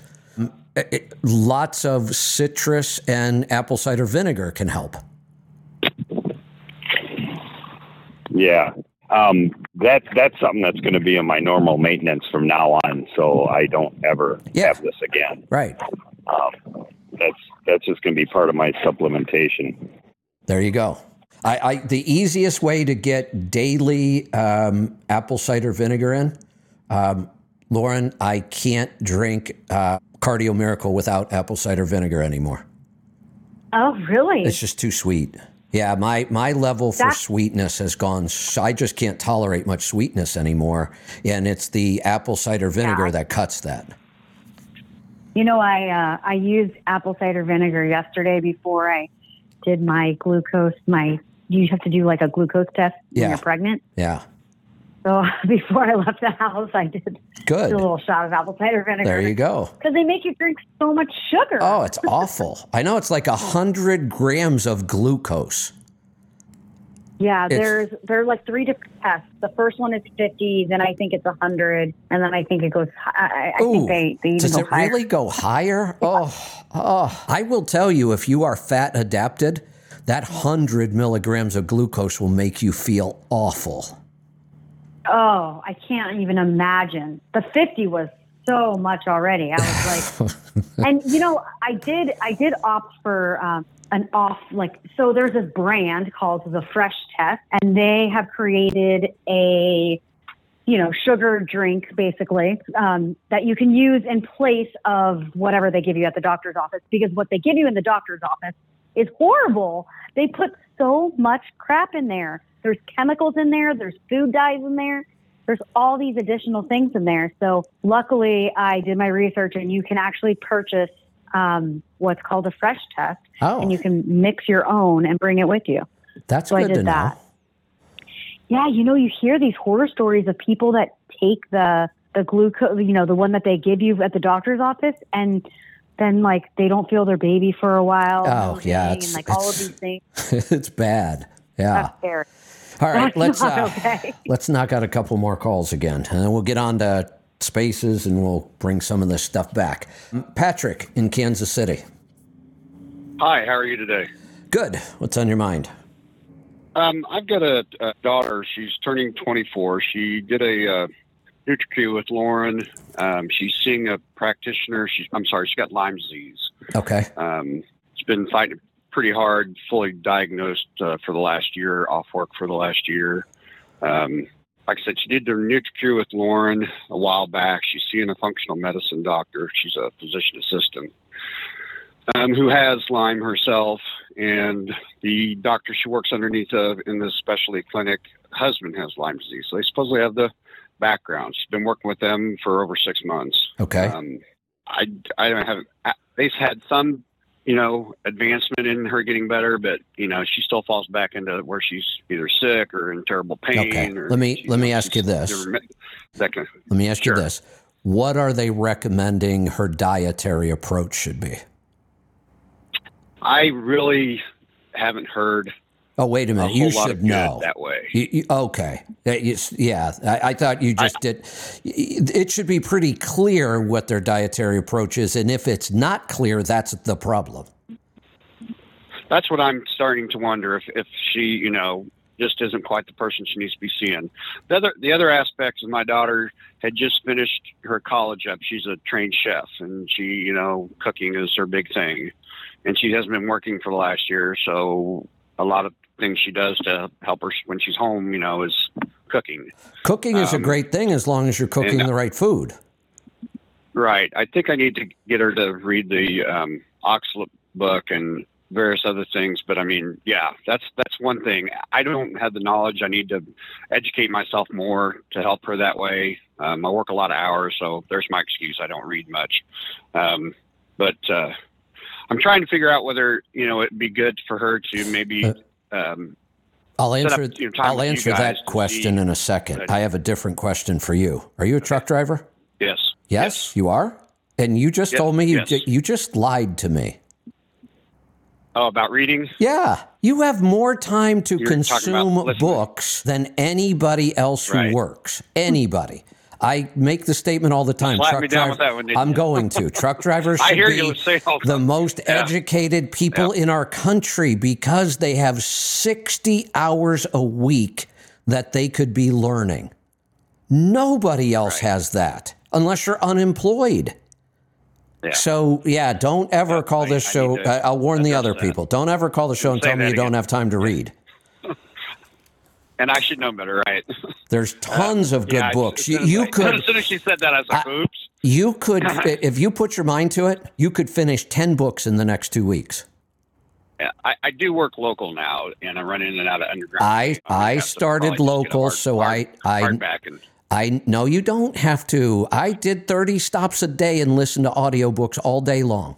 It's not as convenient. I know you're in and out more often, but it works. That's how I got started, was in P&D. I do have times where I said a lot. Yeah. Yeah. So just basically buy the CD copy of it. No, go to audible.com. Go get a subscription Oh, to and you audible.com. Download them right to your phone. You get actually download discounts. that on your phone? Absolutely. Okay. Yeah. That's what I should have asked. Okay. So then you don't have to have signal. It just is on And- your phone memory. And if money is a problem, I love Audible. It's convenient. It works really well. I'll spend the money because this is important to me. But if budget and money is a problem, there are apps out there. Overdrive, I think, is one of them. There are apps where you can get downloadable audio books from libraries free. Okay. I don't think that's really an issue. My wife works full time. Income. But, I tell people if I you've got the appreciate money, information, though. I mean, it always Audible's- helps. Yeah, absolutely. Yeah. But I know that she's working with practitioners that have a lot of experience with Lyme, and that's good. I would try that first too.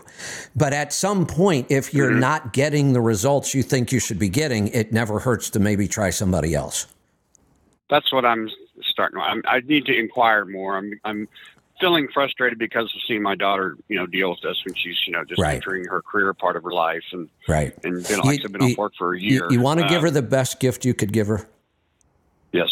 Buy her a consultation with Dr. Wolfson's team. Okay. Any idea what that cost? Probably a couple thousand, depending on whether you want to work with Dr. Wolfson directly or not. And if you do and you can afford it, I would recommend it. If you can't, his team is awesome, and it will cost less. Right. Okay. Well, that final test I had to have her take to verify the Lyme disease is $2,600. So, yeah, it costs money. I realize that. It does. I just want to do what I can. Yeah, and that's what I said. I want to do what I can to get her better. The best gift you could get her is try somebody else. After 6 months, if you're still not clear about what their dietary approach is, and she's not getting outstanding results, I might try somebody else. 6 months is probably a good judge. Okay. It's plenty. All right. The lady is a functional medicine. They do, practice functional medicine. I think she's degreed in that. Which is there's 2 doctors in her. Let me address that. That's a good start. Yeah. There are lots of, I'm going to make an analogy here with our trucks and maintenance. There are thousands and thousands of certified mechanics. They're ASE certified. They've got all kinds of diplomas. They've been through all kinds of training, and they still suck. Yes, sir. It just happens. It's just the way things are. I was an owner-operator for a while. I agree. Yeah. I agree 100%. Yeah. They're all that's, certified. That's what I want to. Like I said, my wife is a nurse. They have all the right education. My wife feels the same way. And your wife is highly educated. It's just a shame she's highly educated in a lot of the wrong stuff.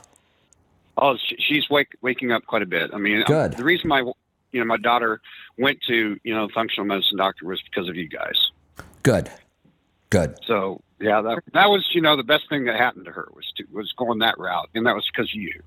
So thank you so much. You're welcome. My next recommendation is I'm glad things are starting to get better. I'm not hearing the results that I think are possible, and I'd give somebody else a shot at this.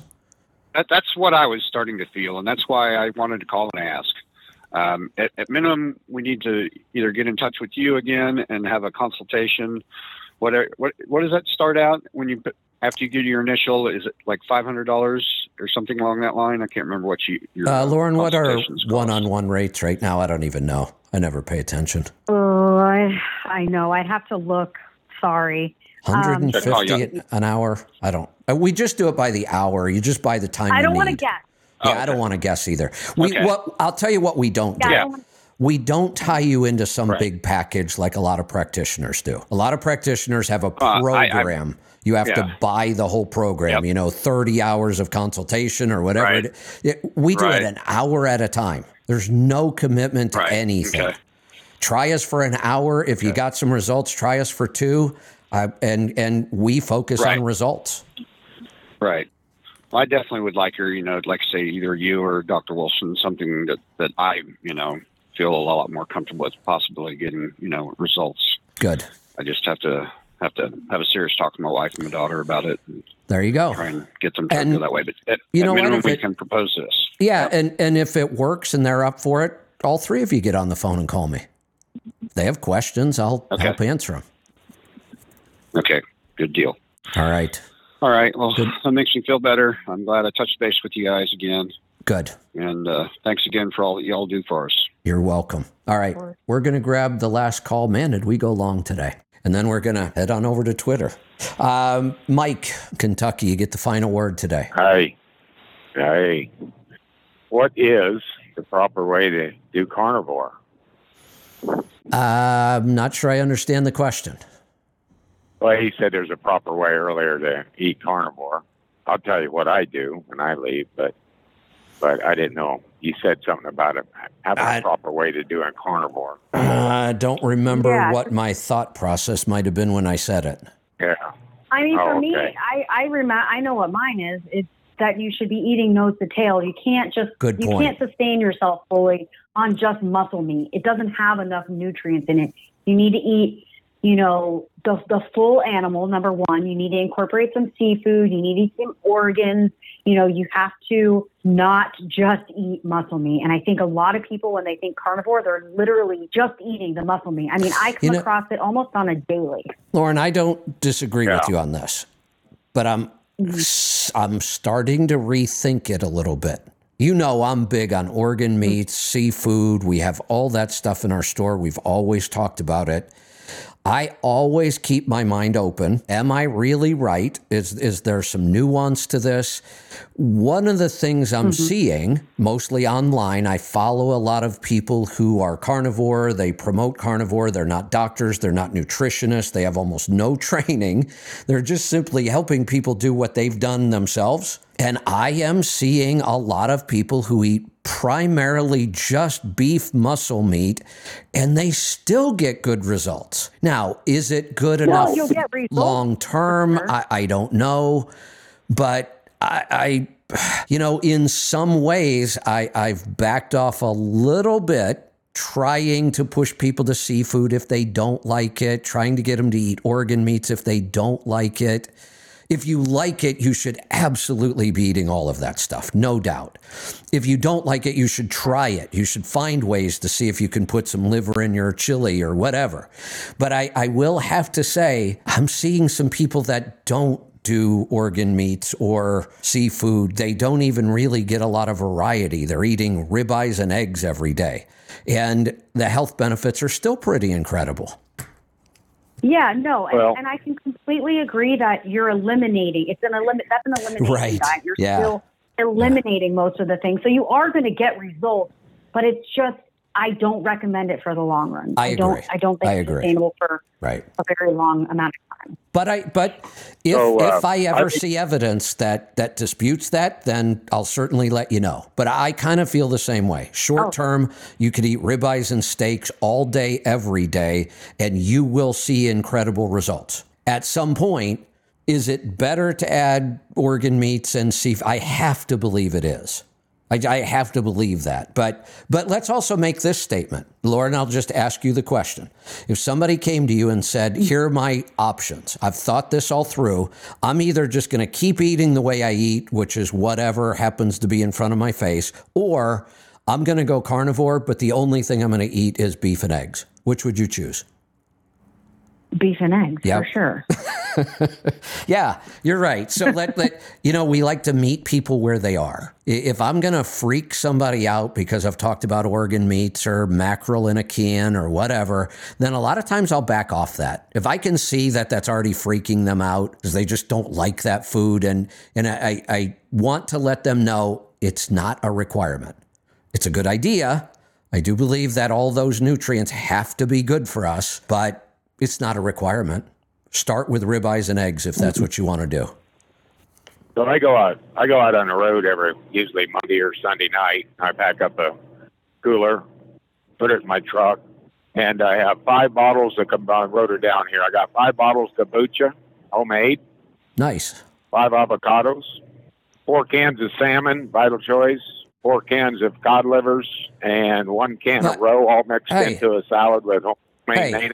Hey, are you a trader? Did you stick with Vital Choice? Yeah.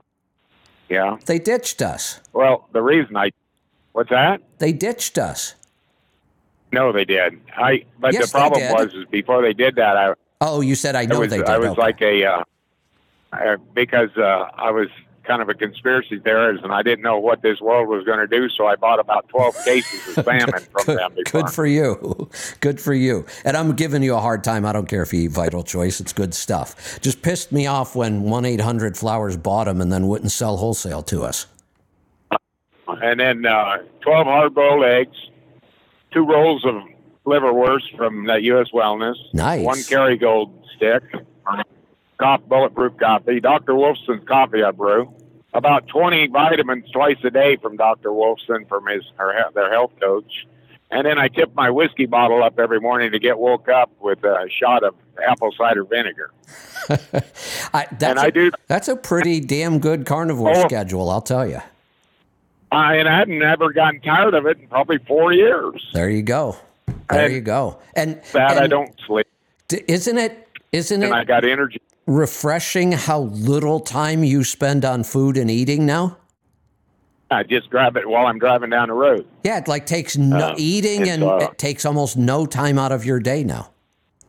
Yeah. So anyway, I'm a big Dr. Wolfson fan. Been there 3 or 4 years. It's I think his blood test. If you take the big blood test, and I do every year, I think it's $2,500.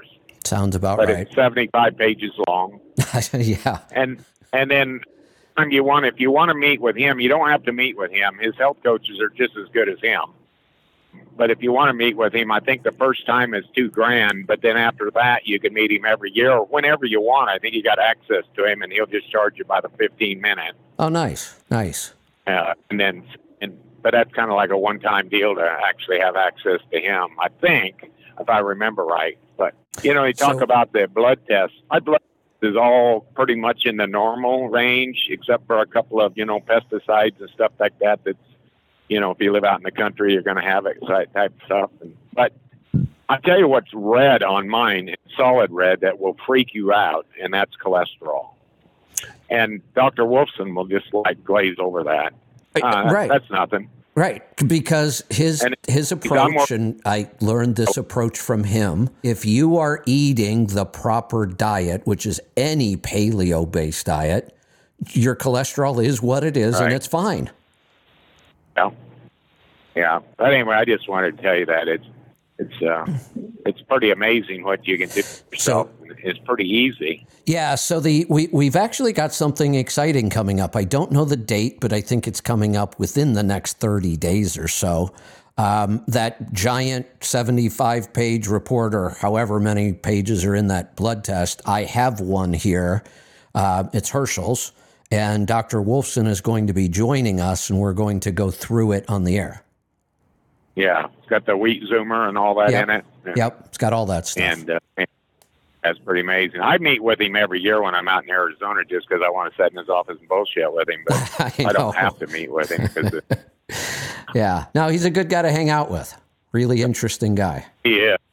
awesome. And you think he's all serious on the radio and everything, but you get him alone together and kind of know him after once a year. It's cut up time. Well, the first time I realized that was when we were in Vegas and we were waiting for some other people to show up at the restaurant, and we went up to the bar. Him and I walked up and we went to order a drink, and the guy next to us, for some reason, he was sitting there at the bar. He just turned around and started talking to us right away, and he said, "What are you guys drinking?"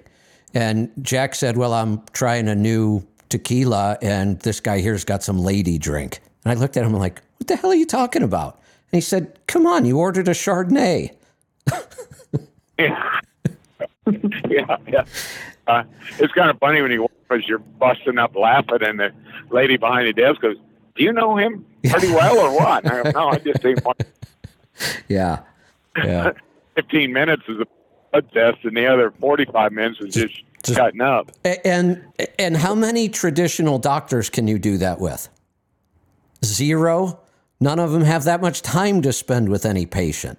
They're totally dictated by insurance. So yes, this is expensive. Yes, you have to pay for it out of your pocket, but it is a completely different experience. Uh-oh, and we lost Mike.